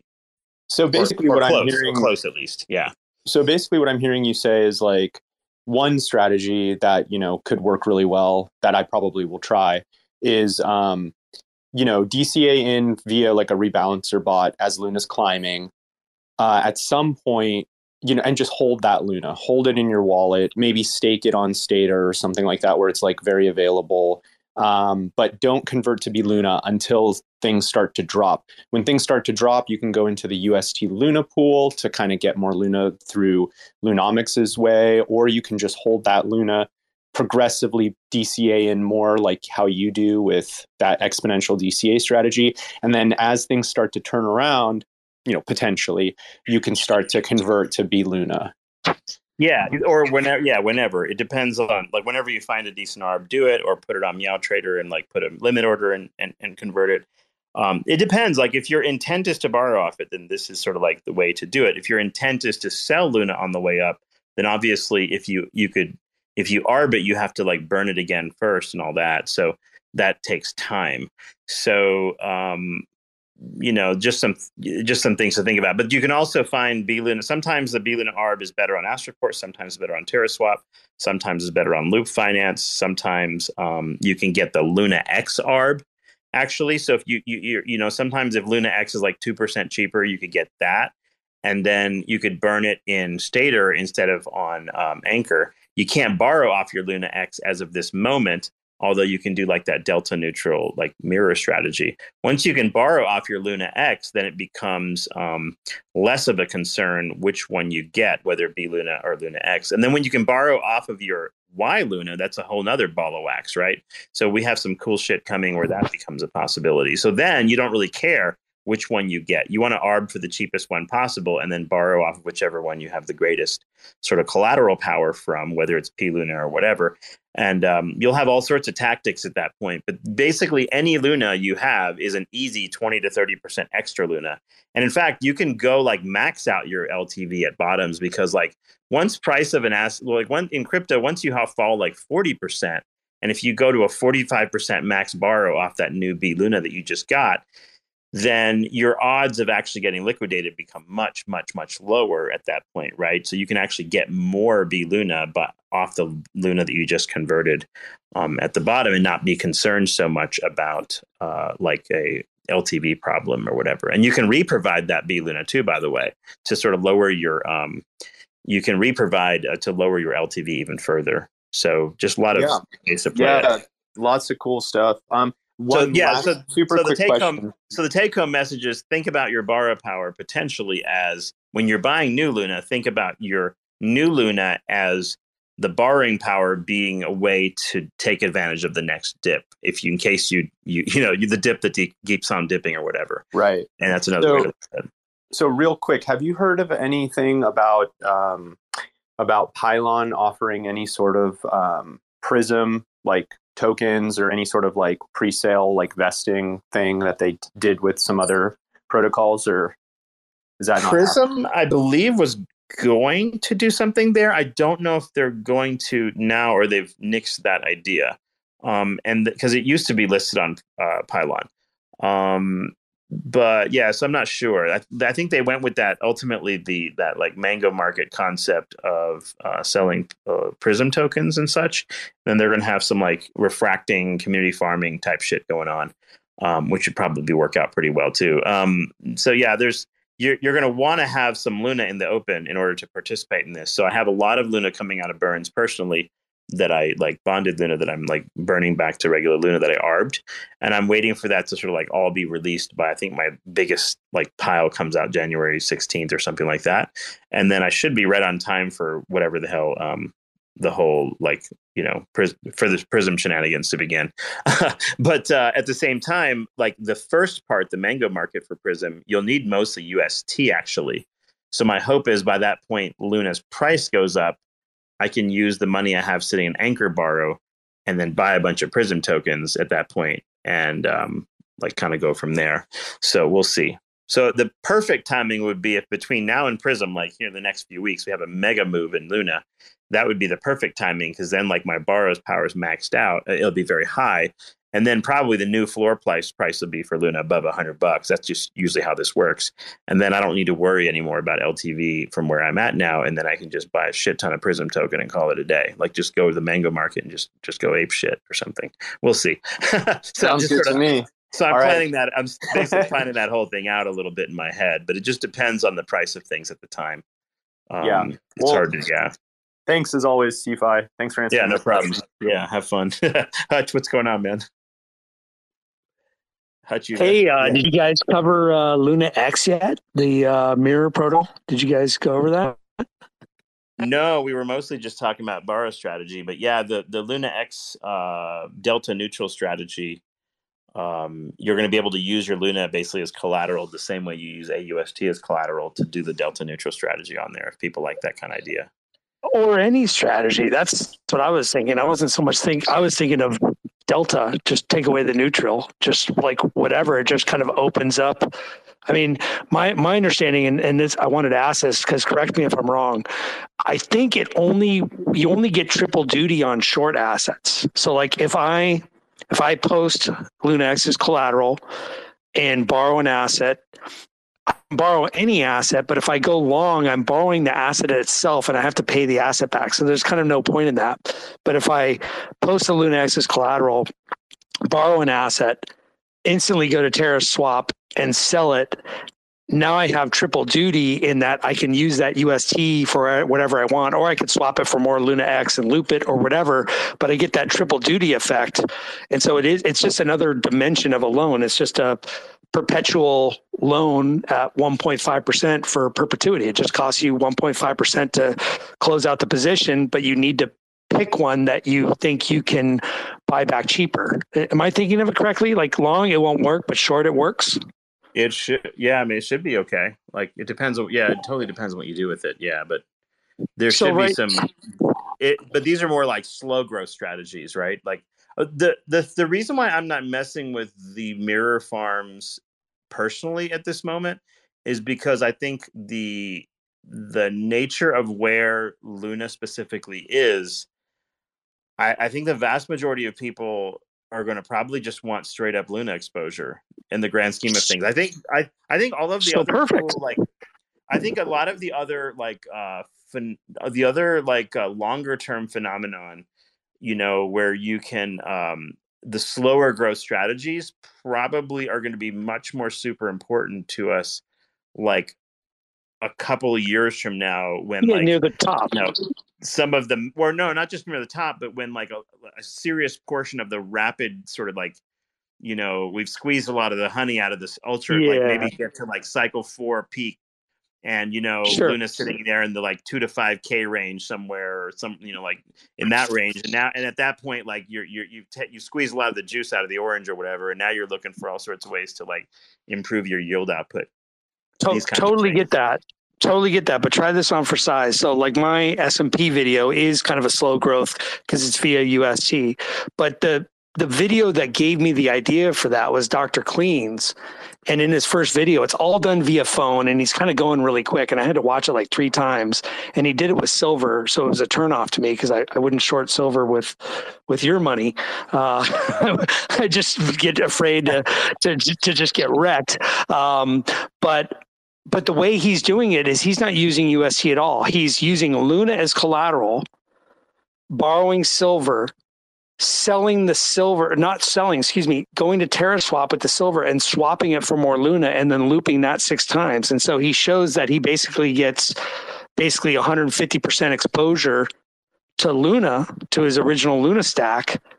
And there's no anchor loan involved. If you're interesting. So if you're at 150% exposure, then like you don't even really have any serious liquidation risk at that point. Because even if you got you'd be ahead, right? If silver moons and Luna drops simultaneously, you get screwed. And so that's why I kind of like the S&P, because I think there's a little bit of correlation there. I think Luna's going to moon as a pairs trade. Even if you were both long, Luna's going to outperform the S&P. But if the S&P gets wrecked, and we're like obviously yesterday with the little head fake, we're going to be bullish for a little while longer. But at some point, we're going to have to pay the piper. And when it does, I'm concerned that the S&P is going to take everything down with it. So I have that on with AUST, and that is kind of a slow growth. It's really just kind of like an AUST farm for me, where I might get a windfall if the S&P goes down. But I'm thinking now with Luna X, and starting yesterday and then today when Doe posted his thing with the little Venn diagram thing, I was like, oh shit, whenever Doe posts these things, we just go crazy. So I all of a sudden just I was like, okay, I was waiting for a dip, but I don't think it's going to come. I better just get in here. And so I was thinking of swapping my Luna to Luna X and then doing the looping strategy even for more Luna, but it's not live on Mirror. But that's why I wanted to run it by you guys. And so I'm wondering, if I go long, like I'd love to be long gold, like there's MIAU, like I would do that. I would post Luna X as collateral and I would use that to borrow gold, and I would just be long. Got it. Yeah. Oh, your mic's cutting out, by the way, but yeah, I think I see what you're getting at. But yeah, it's I'm gonna watch that video specific to the Luna looping strategy. I want to like review that and see what he's doing, because that might be another way to sort of like use the Luna you have and then get more Luna. Particularly might be another bottom buying strategy, or once you've had like good corrections, that might be another way to sort of expose yourself to relatively minimal borrow risk, but then get some loops of extra Luna and such. But Winner, did you have something along these lines? Not specifically. I just wanted to touch on the DCA and the dynamic DCA and whatnot. Yeah. And while I realize your strategies are quite sophisticated and probably perform tremendously, and the studies I've seen of DCA and even dynamic DCA show that over periods of time where the asset rises in value, you underperform because you're never going to get as much value out of it as if you have the money, right, you ought to put it in that asset right now. Because take a look at Bitcoin. You know, if you bought $5,000 in 2009, it's way different than spreading that over 12 months, 24 months, whatever. So, you know, I think it depends also on that particular. Certainly it depends on the asset. So, like for Bitcoin's example, you have like something that is a just constant, extraordinary, like adoption grade growth. You basically have access to growth, a viral growth of something that grew like with the speed and the size of the internet or whatever. So, and you're getting direct value from that, not like buying Facebook stock or something.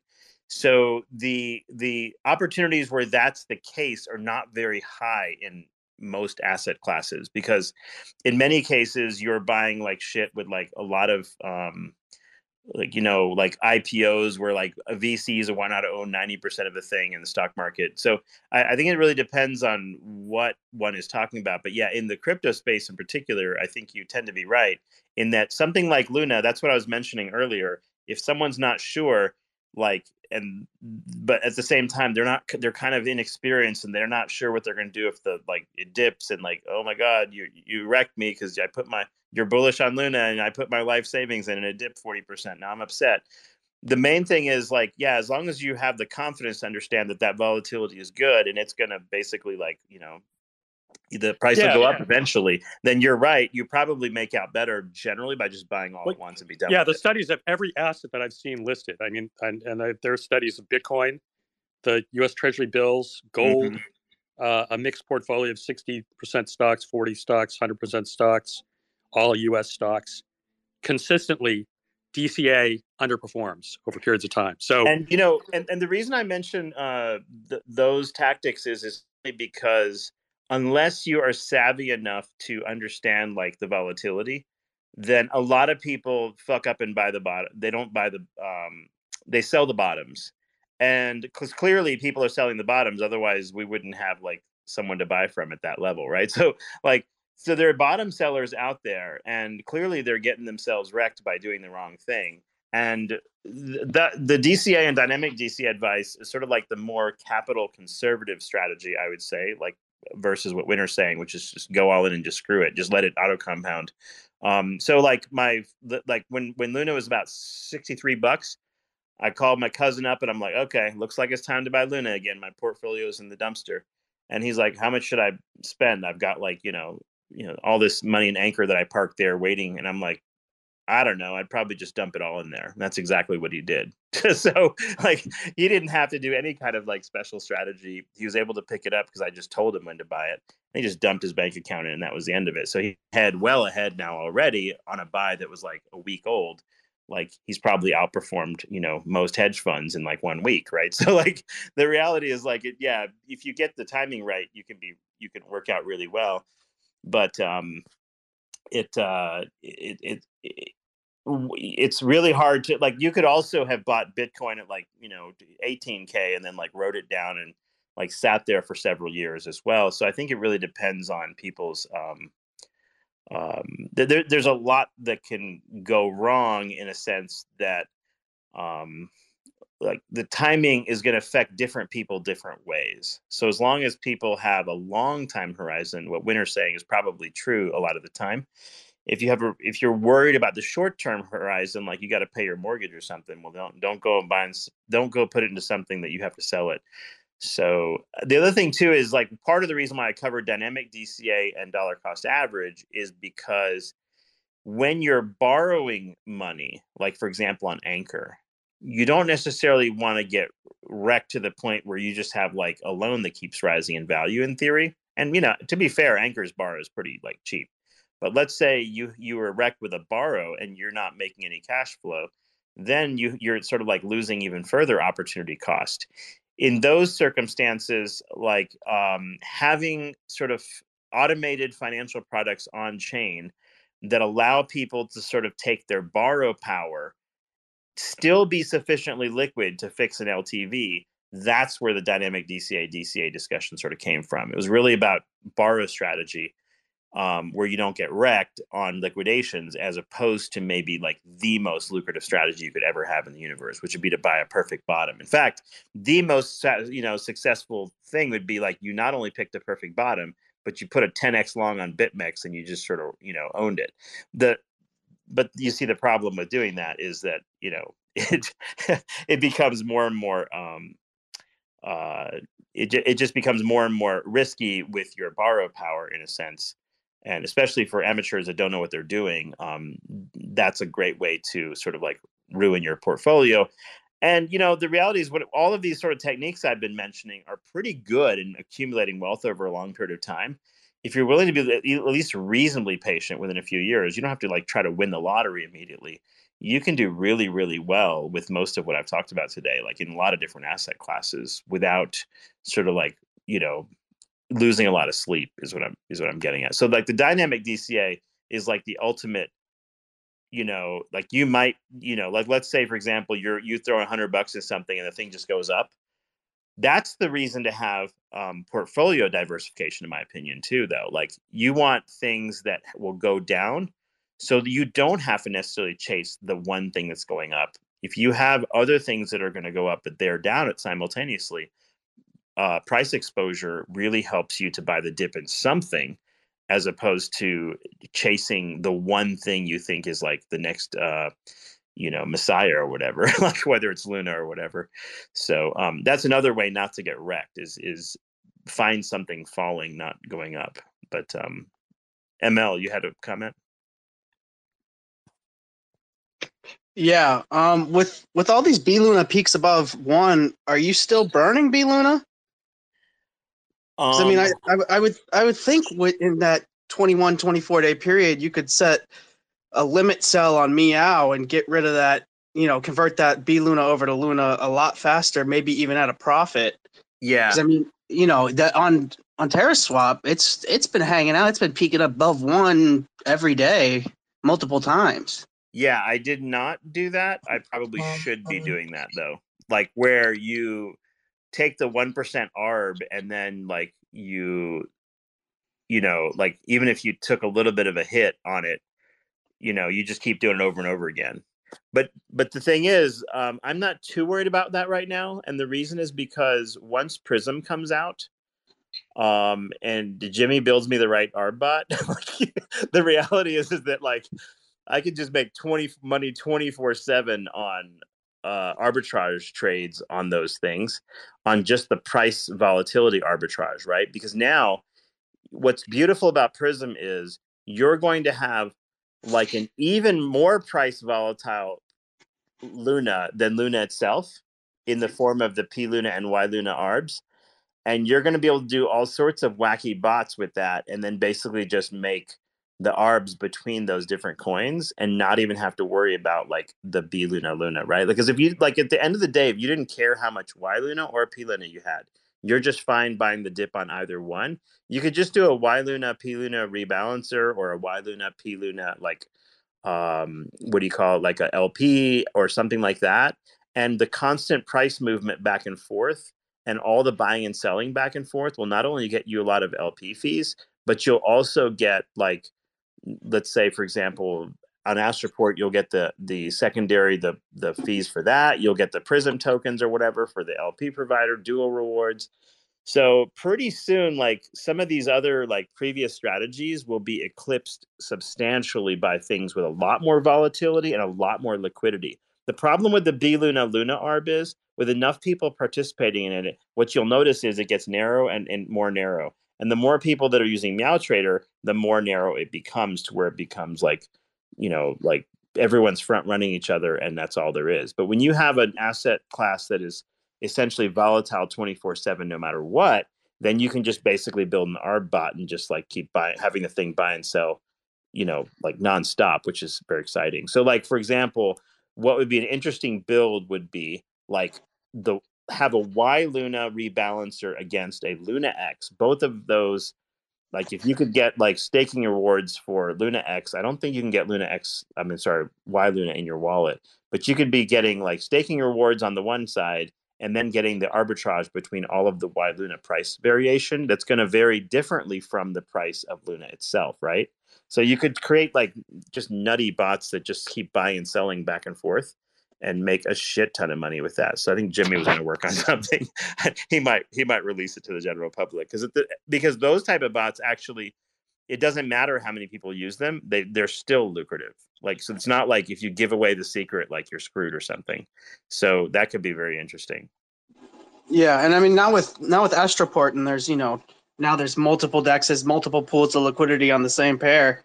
I mean there's opportunity all over the place. Just the B Luna is almost 0.2, 0.3% difference right now just between the two dexes. Right, exactly. So there's those ARBs too in theory. Although the problem with trying to play the ARBs between two dexes tends to be like there's just too much slippage between AMMs if you're talking about any serious amounts of money. You want volatility ARBs actually don't really play too much on the it basically has the same philosophical principle as grid bots. The beauty of having like multiple forms of P Luna that you can ARB against each other is all of us want more Luna. like we don't want to be in a rebalancer with a bunch of other tokens a lot of the time. So this way you have like multiple ways of having price exposure to things that are moving in different directions. See, here's the thing. The intuition goes something like this.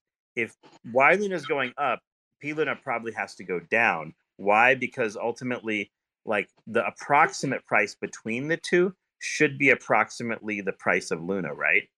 Because in order to go back to Luna, to derefract, you have to have one P Luna, one Y Luna. But imagine if there was a time where like P Luna is more expensive and Y Luna is more expensive than regular Luna. That's a perfect time to refract it and then sell both your P Luna and Luna simultaneously, and then just like buy regular Luna again, right? So now you made an arb of that like price problem. So what you're going to see is all these crazy arbs. And then all those arbs are going to create volatility between the Y Luna P Luna pair. So it's just a cyclical sort of like stupid volatility machine, and you just sort of like make money off it just 24/7. So basically, what you're saying is it's about to get crazy. Yeah, it's about to get really sweet. I think. My theory is that and then you have like Y atom and like P atom and this kind of shit coming out, and then you can really do some wild stuff, right? So it'll be just a not like once you have the proper sort of like either protocols or bots that can just play on this volatility, it's going to be pretty sweet. Like I think those are going to be much more sustainable arbs and sustainable opportunities compared to what we're used to right now. So Prism to me is like that's some internet magic shit, right? Like that's pretty awesome. Like well, that's how I look at it. Let me know where the fund is to fund the ARB bot, and I'll throw in. Yeah, we'll figure it out. I think Jimmy's going to create something pretty simple. So I want to hear what he has to say. Yeah. Hutch, did you say something else? No, I just wondering where you guys lost me. I was blabbing about Lunax. Somewhere in the middle of that. Yeah, I don't remember. Thanks for checking out another episode of The Ether. That was part 1 of a 2-part Cephii space, Anchor Borrow Strategies for Luna Acquisition. Today's episode of The Ether is brought to you by Orbital Command, a community validator on Terra dedicated to educating, expanding, and promoting the lunatic community. Find out more at orbitalcommand.io. TerraSpaces appreciates their support. For TerraSpaces.org, I'm Finn. Thanks for listening. They say rapping is the gateway, bringing home great pay. Checking that replay, sing along, and we say nobody gives a fuck around my way. I make about $3 for every 1,000 plays, so add it up and do the math on that. Financially speaking, why the fuck would anybody want to rap? But in this reality, the money comes from doing shows. But then where's the money go when you can't do the shows? I guess you could rap on Cameo. I've been asking all my friends if I can rap on the patio. 6 feet, motherfucker, step the fuck back. Doing a little magic, pulling rabbits out the rucksack. Not everybody's always in it for the money. Looking like another crooked Sunday, and I'm working Monday. So you know I ain't stressing, left debating great methods. Amazed to play Inception, the bass stay blessed. See, even with these huge sums of overall royalties, huge sums of money that go to the record label per playback can seem insultingly small. Many rights holders are making around 3/4 of a cent each time someone listens to one of their tracks, leaving only some portion of that for the actual artist. Can't even say they're making pennies per play. Until they can figure out how to turn a profit, their future will always be in question. But for now, investors see enough potential to continue to fund them. Pennies per play. Another day, another lesson. Living in the 8th dimension might be worth a little mention. Living in the Great Depression, got a real regal feel. Reeling in another sucker fish out to make a deal, just to make a motherfucker wish. Aw shit, now you only got 2 left. You know what I wish? We didn't have any loose ends. You know what I miss? Listening to excuses. Now we're on the fence like we forgot how to choose.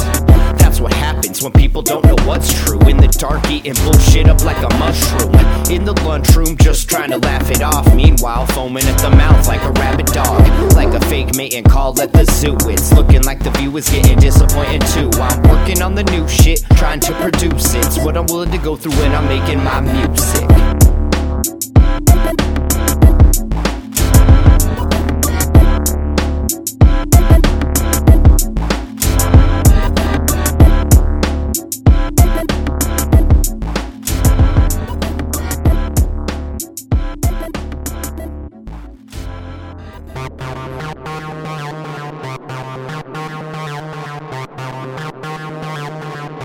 TerraSpaces.